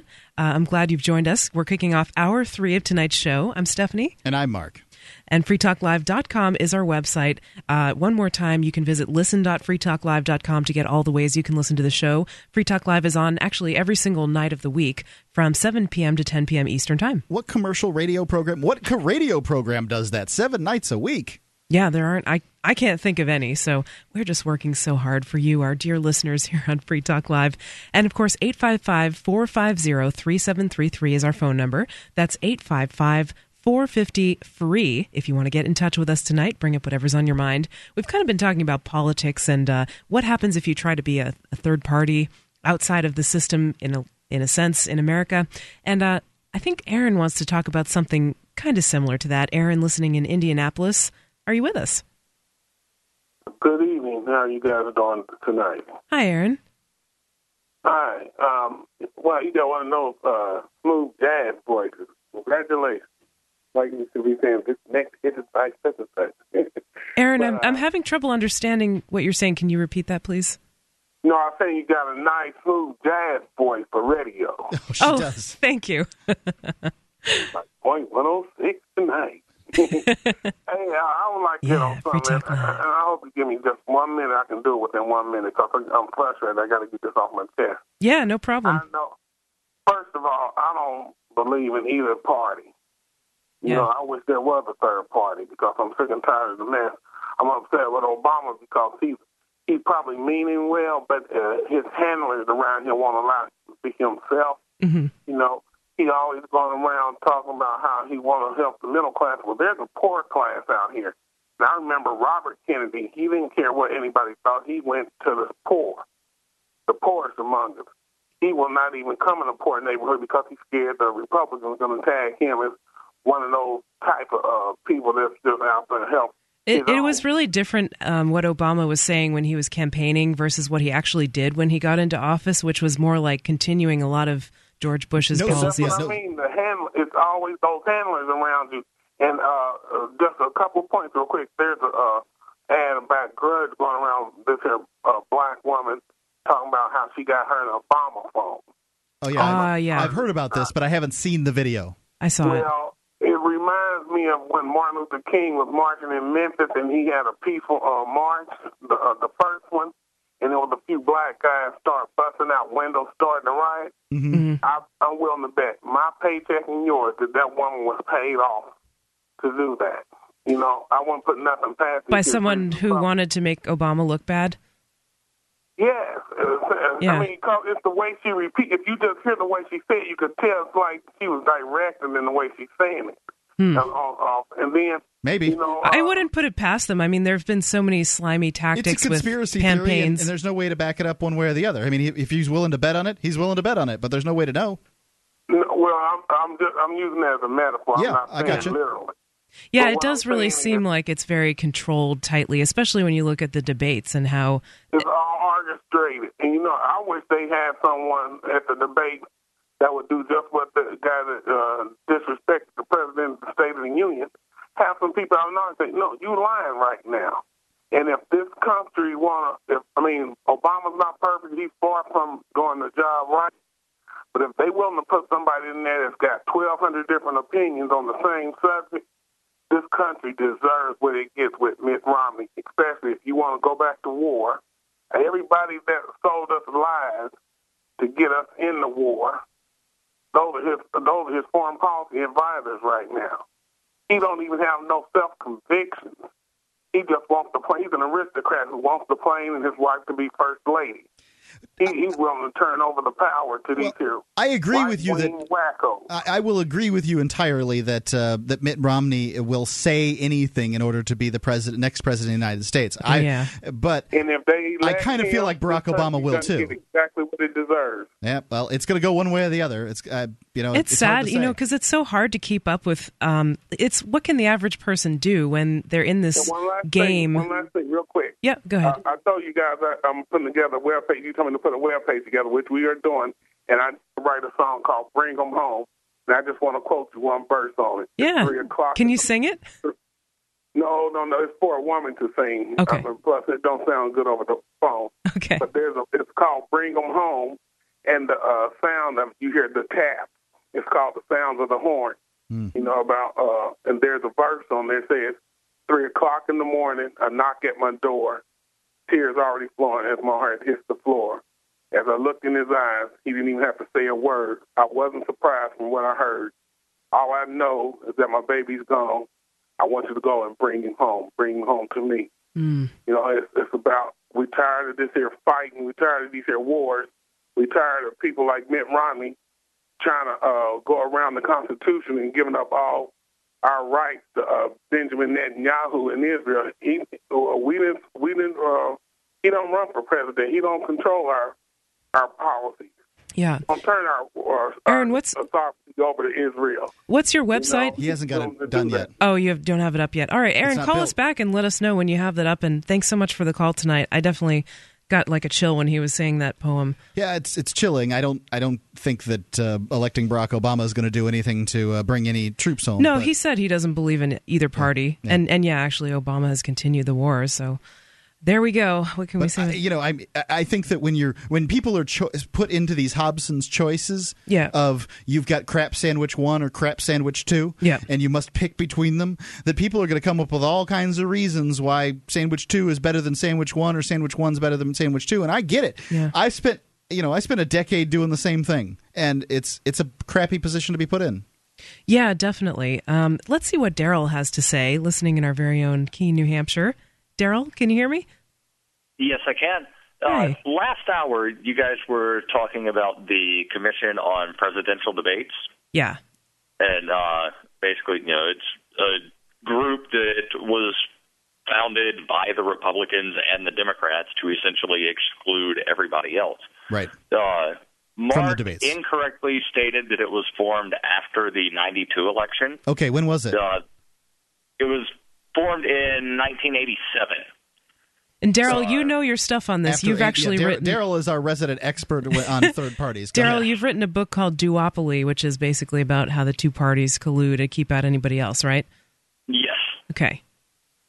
Yeah, so in 92, they begrudgingly allowed Ross Perot to debate, partly at the urging of Bill Clinton, and partly because Ross Perot didn't meet the polling requirement, which said that you had to poll at or above 15% in national polls. Yeah. And Gary Johnson this year has recently filed a second lawsuit against the CPD, and he got kind of tricky with his lawsuit. He commissioned 5 presidential polls listing himself and Obama as the two only choices.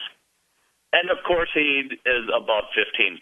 So That's he's funny. suing, saying that your rules don't specify any set of candidates or any specific polls that have to be used. I've heard a couple of these calls, too, that have called, because Ian will put them on. I have an unlisted phone number, have no interest in getting these calls, but Ian will put them on speaker in order to hear whether or not they're going to ask, give you the option of picking a third-party candidate in the poll, and they only say Barack Obama or Mitt Romney, and they will not let you choose another option. So these polls are saying, if another candidate can poll at 15%, but we're not going to let them in the poll. We're not going to even mention them. So how can anyone do it? I think it's completely legitimate that what Gary Johnson did, which was put himself in a poll against Barack Obama and take the results and bring it up there. Absolutely legitimate.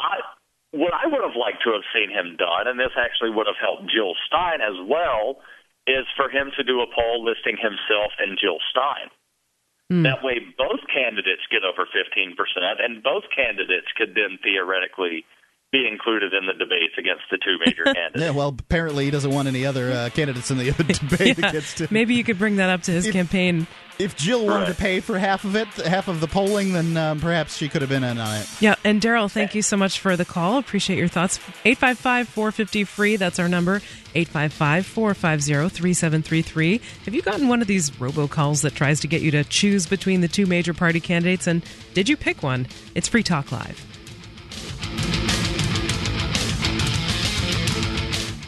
The 3 most important things you can do for Free Talk Live are: 1, share 1 episode a week on Facebook or in some other social networking site. 2, buy the things you buy online through shop.freetalklive.com. 3, give $5 a month to the AMP program. It's my firm belief that Free Talk Live's AMP program is the best use of your charitable dollar among liberty-oriented organizations. Support all the organizations you love, but make sure you give $5 a month to AMP at amp.freetalklive.com.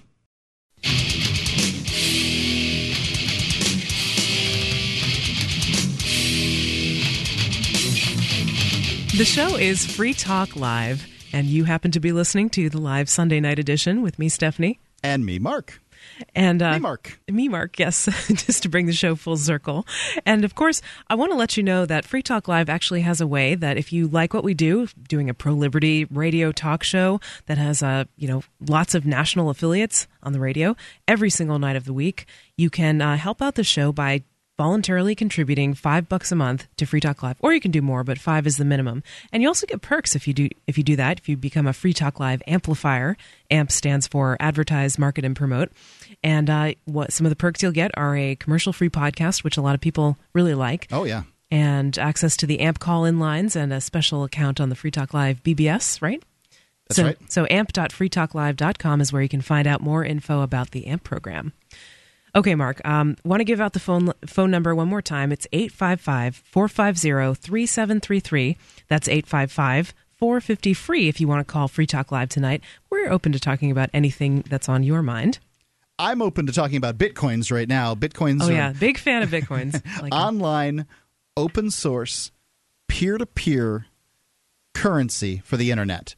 I mean, you could use them in real life, and I sincerely hope that they are used more for real life. But more and more of our world is going online, and what the world needs is an online currency, and Bitcoins are that. They allow you to send and receive money, potentially anonymously, without having to pay any fees. You don't have that. There's nothing out there that's offering that. So they have a unique selling proposition in that you don't have to pay any fees. You can do micropayments. You can keep your money anonymously. You're your own banker with Bitcoins. And if you're a merchant, there are no forced chargebacks. You do your chargebacks at your discretion. And Bitcoin makes all that possible. You can go get Bitcoins at bitinstant.com. I'll tell you about those them in a few minutes. But you can get a free online wallet at blockchain.info. This will allow you to send Bitcoins to people's Facebook accounts, to their email addresses, and to their cell phone in just about any country around the world. And that's the thing about Bitcoins. It's over there. You don't have to pay some big percentage. It's just shoom. It's across the world. As soon as it gets confirmed, right? That's right. So it's blockchain.info, and if you want to find out more about Bitcoins, and you should, go to weusecoins.org. All right. Mark, we just wanted to mention real quick, we talked with Daryl in the last segment, yes. And he wanted to mention, went up against the break, but he wanted to mention that there is a third-party debate that Free Talk Live is actually sponsoring. That's right. Going to be taking place in Chicago, what is it, next week? The 23rd, Tuesday. Okay, cool. So I'm sure Free Talk Live will be talking more about that in the coming. We're going to do an interview tomorrow. Actually, the lady who put it all together. It's going to be give you all the information. But you can go to fairandequal.org to watch that video. Larry King is moderating the moderator. It's going to be a big deal. It's a big deal. And somebody got Larry King to moderate this, and that's great. That's cool. All right, Mark. Let's go back to the phones and talk with Tom. Tom, are you here? Yes, ma'am. Hey, welcome to Free Talk Live. Hey, I love watching you guys on the internet here. It's great. I spoke with you, Stephanie, the other night on your own show. Oh, that's right. Yeah, that's this Tom. Okay, cool. So Tom is referring to, I have my own radio program. It's called Pork Therapy. It's porctherapy.com if you want to hear that. And Tom, what was on your mind? Well, actually, I've been jotting down notes like crazy since I've been on hold. That's always a good idea. When you call a radio program, it often will be that you get caught up in the moment and you forget what you're going to say, so having notes is always a good thing. Oh, no, I'm ready. I got you. I have a unique perspective here. I listen to a lot of, just for grins and giggles, I mean, I literally listen to Rush. I listen to all the conservative guys, and I also have on my radio in my truck program the liberal point of view, and oh my God, I want to pound my dash when I hear that. But anyway, I just want to bring up the perspective that they always talk about why the poor hate the rich. Okay, and I come from a perspective right now that I'd like to bring up where I can kind of understand that. This is where the liberals, the Democrats, are really playing on the poor. They hate the rich. And of course, Rush says, one was the last poor guy that hired you. And I understand all that. And I work for a couple of guys right now that are absolutely so arrogant. I am subcontracted in. I'm not their employee. But they just treat me like crap. They keep telling me they don't have any money. But yet every time I turn around, they're buying toys. Oh man, I'm sorry to hear that. And you just look at this stuff, and they have no idea at all what their business is about. This is a really unique situation. I've never worked with a group of guys, or a father-son situation, whatever you want to call it, that have no clue what their business is about. I'm just curious, Tom, are you able to say like what industry it's in, or you don't want to give it away? Yeah. No, it's fine. I don't care. They don't listen to this. They're too busy playing with their toys. But what's the industry? It's a machining industry, castings. We are doing work right now. I mean, I can't get too detailed, but we're doing work right now for a big three company that is producing a car that's coming out again, big sports car. And I just look at this, and these guys are so no clue. No matter what I tell them, they have no money to do what we need to do. They're lying to the company that we work for of what we're required to do. They're requiring me sometimes to meet with the engineers and lie, which is making me very uneasy because I'm subcontracted as a company that could be held liable. Wow. And I just look at this, and I can kind of say, I've worked for other companies also where the sons, have been handed this business. They have no idea, and they just completely, how do you want to put this? Run it into the ground. Yeah, nepotism. And they are so, I have to make a living. I have two businesses. And when a business doesn't, this is the discussion I had with one of those guys. When my business doesn't make money, I don't pay myself a check. There is no money. Yeah. But yet the young gentleman that is the son, he says, well, I have to make a living. And I'm like, I don't want to say his name, whatever. There's no money coming in. So does this relate to resentment of the rich? Because like maybe some people who are rich got it by nepotism or by like privileges that were granted to them by the state, right? Well, no, not by the state. No, this is not by the state. But this was nepotism. Yes, and you see this, and I can understand why so many people that work for idiots like this and just see this and just watch these arrogant bastards just doing what they're doing. And that's why the Democrats are able to use that as a tool. Sure, people are always going to make mistakes and be self-serving, and that's true for rich or poor. And I get it. I think that one of the reasons, interestingly, there's more, as I understand it, that the Republicans have as many poor people voting for them. There's fewer rich people voting for Republicans than there are voting for Democrats. Interesting. And I think that part of what it is that people see taking people's money simply because they're part of a socioeconomic class, rich or poor, as stealing. Yeah. But I mean, I get where you're coming from too. Yeah, Tom, thanks for the call tonight. I hope things get better at work. It's Free Talk Live. 855-450-FREE is our number. 855-450-3733. Do you have a boss horror story? I'd be curious to hear it. This is Free Talk Live. Hi, I'm Richard Grove of TragedyAndHope.com, and thanks to the help of Mark and Ian here on Free Talk Live, we've created this call to action to help raise awareness for John Taylor Gatto. In 2001, former New York City and State School Teacher of the Year John Taylor Gatto published The Underground History of American Education, detailing how public schooling creates obedient workers and debt slaves. Now John delivers a message which he calls Your Birthright. It's titled The Ultimate History Lesson, and it's a 5-hour journey illustrating how and why our public schools are dumbing us down and what we can do about it. Therein referencing more than 200 footnotes and 30 classic texts. John suffered multiple strokes in the weeks after filming this interview, and he's in need of your help as he continues to recover. Please click the banner on freetalklive.com and enter the coupon code FTL, and we'll send you the Ultimate History Lesson on 4 DVDs plus a free 15-hour MP3 bonus DVD. Thank you for tuning in and not dropping out.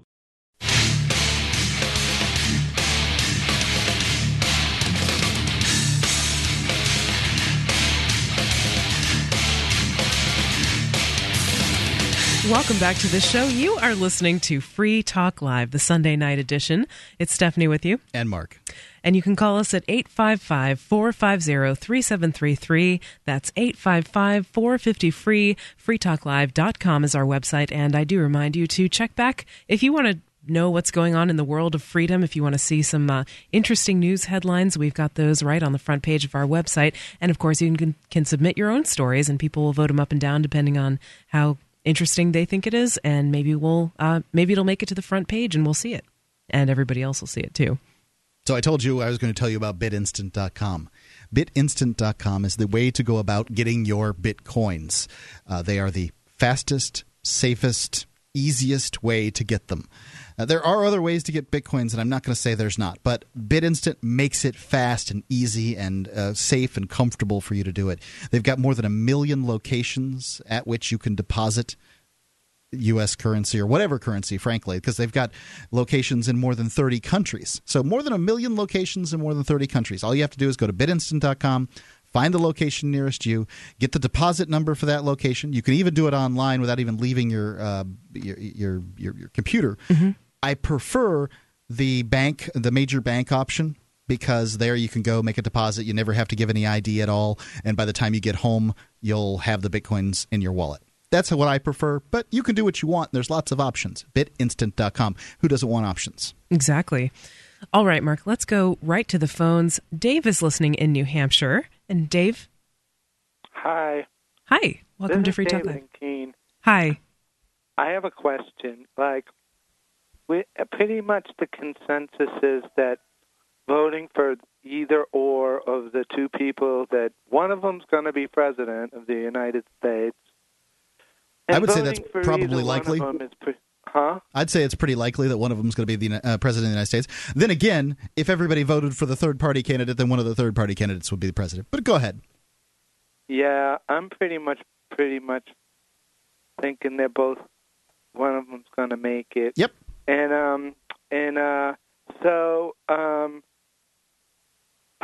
And we all want to stop the wars, and at least I do. I want the wars to stop, and yes. I'd like to feel like I had some kind of power. I like the word potency. Mm-hmm. I'd like to feel like I had some kind of potency or some way to affect that.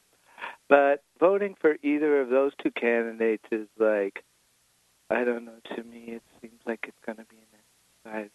Say it again. Say it a little louder. I'm sorry. It sounds to you like it's just a little louder what you were saying. I think it's going to be an exercise in futility to vote for either. They're not going to stop the wars. So This is my question.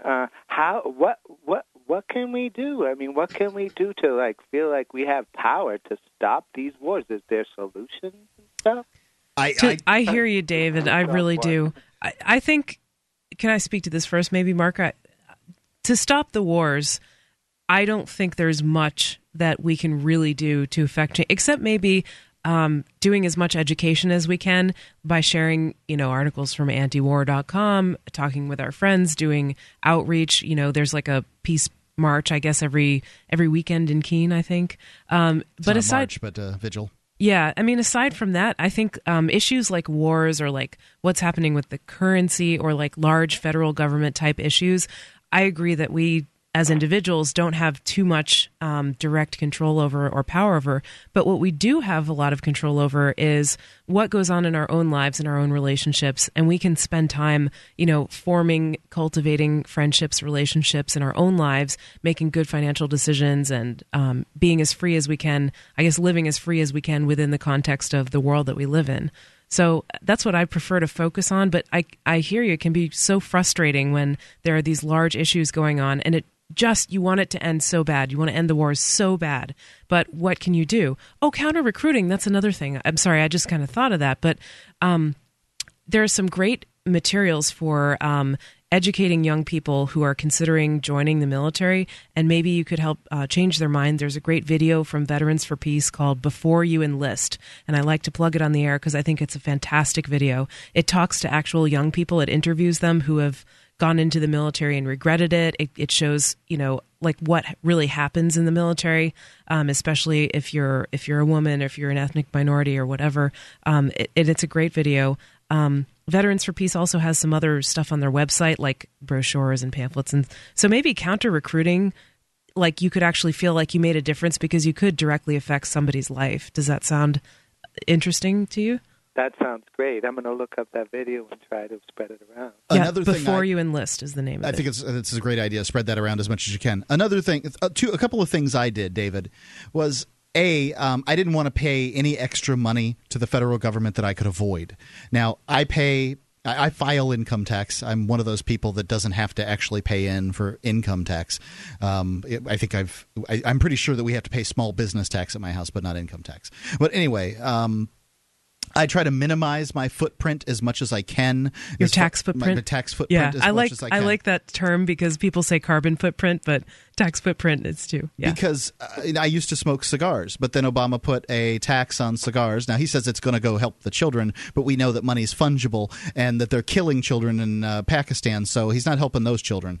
And so I stopped smoking. I stopped smoking cigars. Now, I would have been willing to grow my own tobacco and make my own at that point, but I didn't really know how to do that. I didn't have the capacity. Now, 2 years into having a garden, maybe I would have considered it, but whatever. So I'm not spending money on cigars like I was and paying $1 per cigar in tax. Not willing to do it. There are also people who choose to make so little money that they don't owe federal income tax. I hear that. I'm not willing. I just don't know how to do that. And I think that I can make money and then hard with a kid, probably. Put it towards...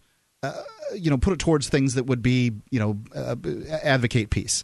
So, and also, I decided that they're killing people in these foreign countries over oil. So I'm going to use as little gasoline as I possibly can. I went out and I bought one of these plug-in cars. You can make whatever arguments you want to make about carbon footprint. You can argue whatever you want about, these kind of things, but you can't say that they're not. The major oil companies aren't benefiting off of the government's adventurism in the Middle East. So I just use as little gasoline as possible. I now have a plug-in car, and it's a Prius, and so it has a hybrid engine too. I do use gasoline. I'm not going to claim I don't, but I use a lot less than most folks do. We were spending $300 a month in gasoline at my house. The car payment is $450. We were able to cut out a few things and make what that about happen. Electricity? Does it cost extra for the electric? It does, but electricity isn't generally done by oil. It's usually there were coal or nuclear or, in some cases, wood, as I understand it. Yeah, so you're just transferring the money that you would have spent on oil and gas to electric. It gets a higher amount of miles per gallon via electric. I mean, it's like the equivalent of 95 miles to the gallon. But there are pollutants that go into making the batteries. So yeah. David, does that sound good? Does that answer your question? That sounds great. Awesome. That does sound great. And I'm going to look up that video before you enlist. Awesome. Thank you so much for the call tonight. Appreciate that. I like to think about what we can do in our own lives. Thinking about it is the first thing. Yeah. Like, you may like or dislike one of my ideas. That's fine. There's no reason why I should give up a certain amount of my freedom simply because Barack Obama wants to steal $1 from everybody who, smokes a cigar every time, and then they use the fungible money, in order to make bullets to kill people. I'm not causing that to happen. The simple fact that they're stealing money from me and what they're using the money on doesn't matter, but I do get to choose whether or not I want to be stolen from in that way, and I've chosen to not. Yeah. Good for you, Mark. I really admire that. It wasn't easy, I can tell you that. I took that Chantix, it had a bunch of weird dreams, but it certainly worked. I hear that, yeah. They have e-cigars now. We knew about e-cigarettes, and we've talked about them a lot. They really weren't that big of a deal. The e-cigarette thing wasn't that big of a deal when I was quitting. Yep. This was the beginning of that was like before 3 years or something really like that. came out. Yeah, and if they would have hit back, if they hit a year earlier, I probably would have gone to those. I really enjoyed smoking, but I don't anymore. Yeah. So tell us what you've done to help end the wars, if you've done anything, or if you want to ask us more questions about quitting smoking. 855-450-FREE. That's 855-450-3733. I have always thought of quitting smoking as an act of increasing personal freedom. So this is Free Talk Live, and there's more coming up. You can listen to Free Talk Live on the radio, podcast, satellite, webcam, and our live streams. But did you know you can listen to Free Talk Live from any phone, anywhere? Add this number to your phone, 213-493-0308. It's a long-distance call, so make sure you're familiar with your phone's calling plan. The listen lines are airing the latest episode of Free Talk Live 24 hours a day, including our live shows. Call 213-493-0308. That's 213-493-0308.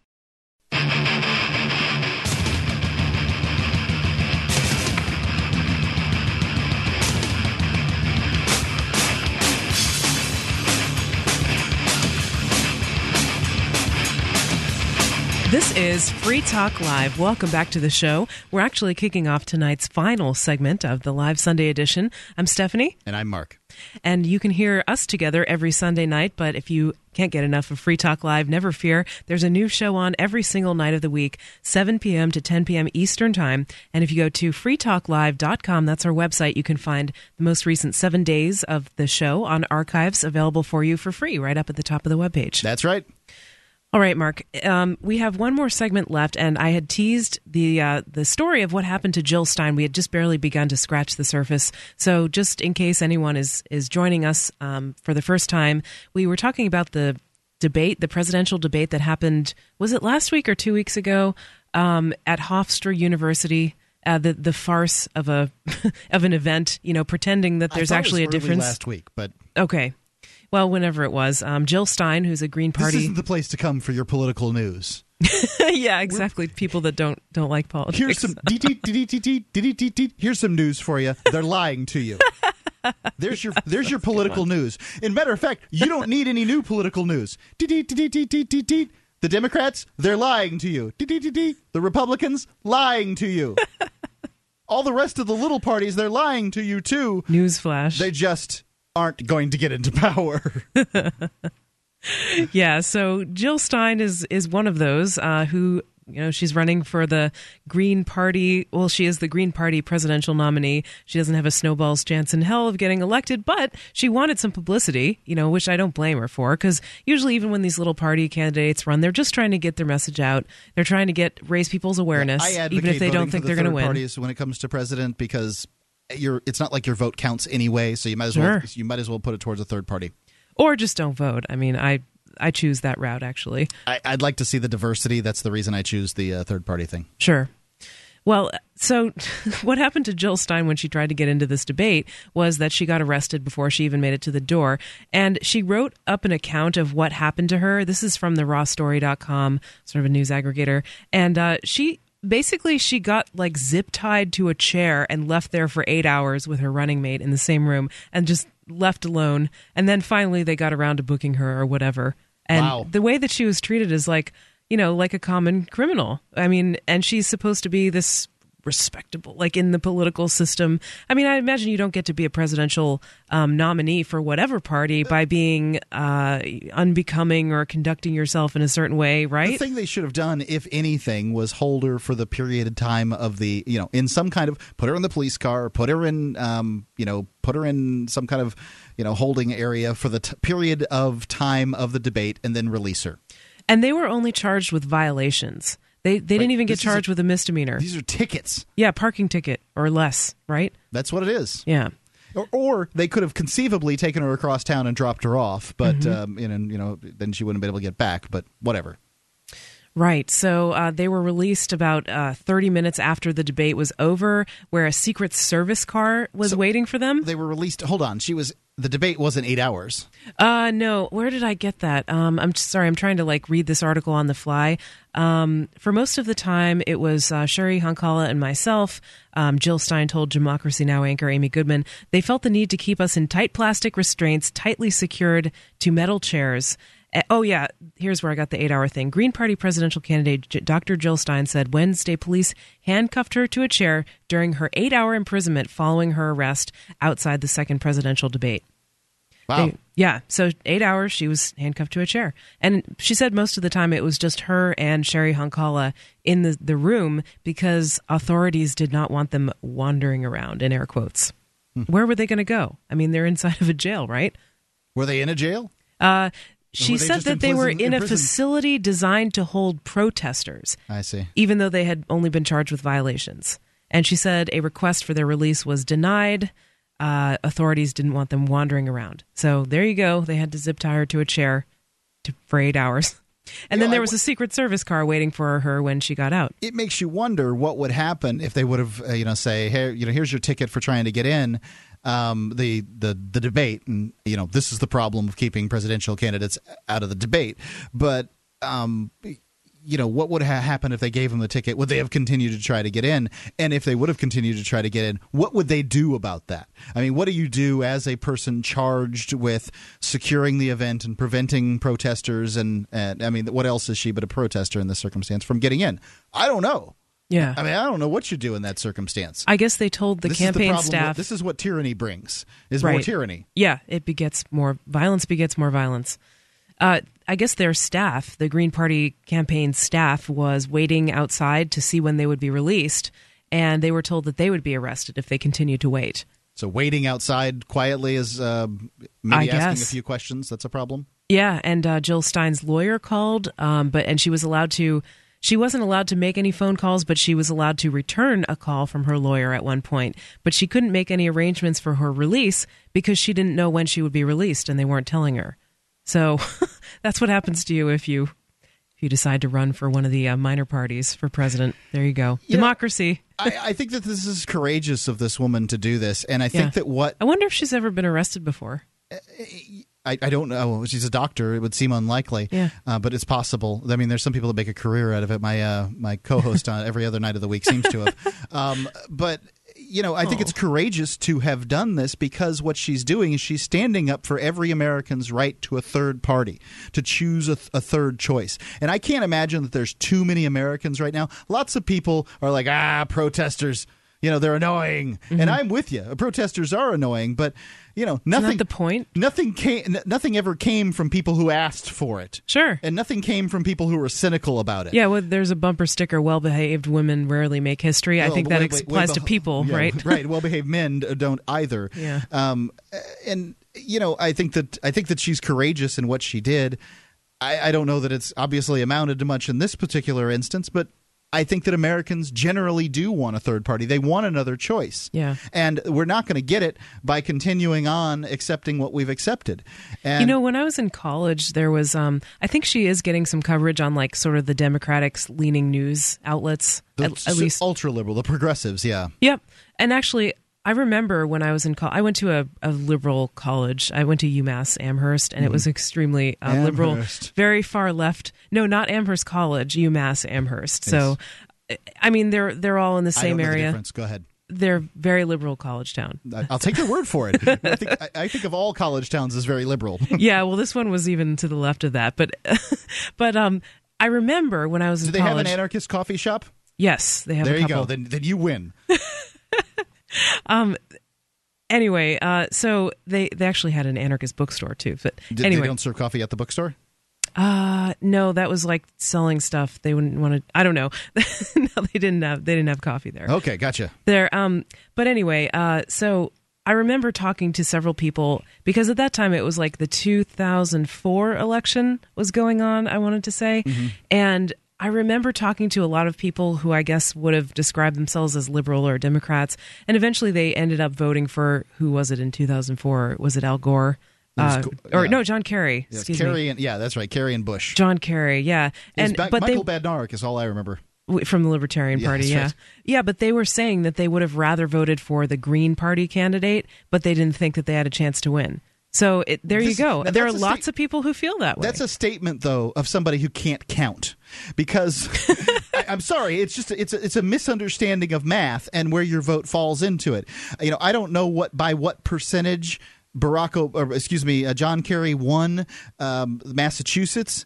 But it was huge. It was a landslide, I'm sure. But he won whether he won by one vote or whether he won by 500,000 votes. Right. So therefore, if you as a liberal college student decide you want to vote for the Green Party, your vote did far more. Your vote amounted to zero. It had no effect on the result if you voted for Kerry, whereas you would have had the smallest amount of effect in the area of third party, right. a negligible effect by increasing their vote total by one. But the fact is, it's winner takes all in 57 different elections around mostly around the continental United States. But they also don't get that it's not a popular vote. It's in not the a US. Popular vote. Yeah, it's the Your electoral vote doesn't college. Count. I mean, I'm sorry. No, it doesn't count at all. If you're a Republican in Massachusetts, don't go bother voting for president. Now, if you're going to go and you're going to vote for other things, yes, it's worth the pin mark while you're there. Fine and dandy. But don't think that you're going to vote is going to matter. There's 12 swing states, and if you're not in one of those 12 swing states, it doesn't matter. It just doesn't. No.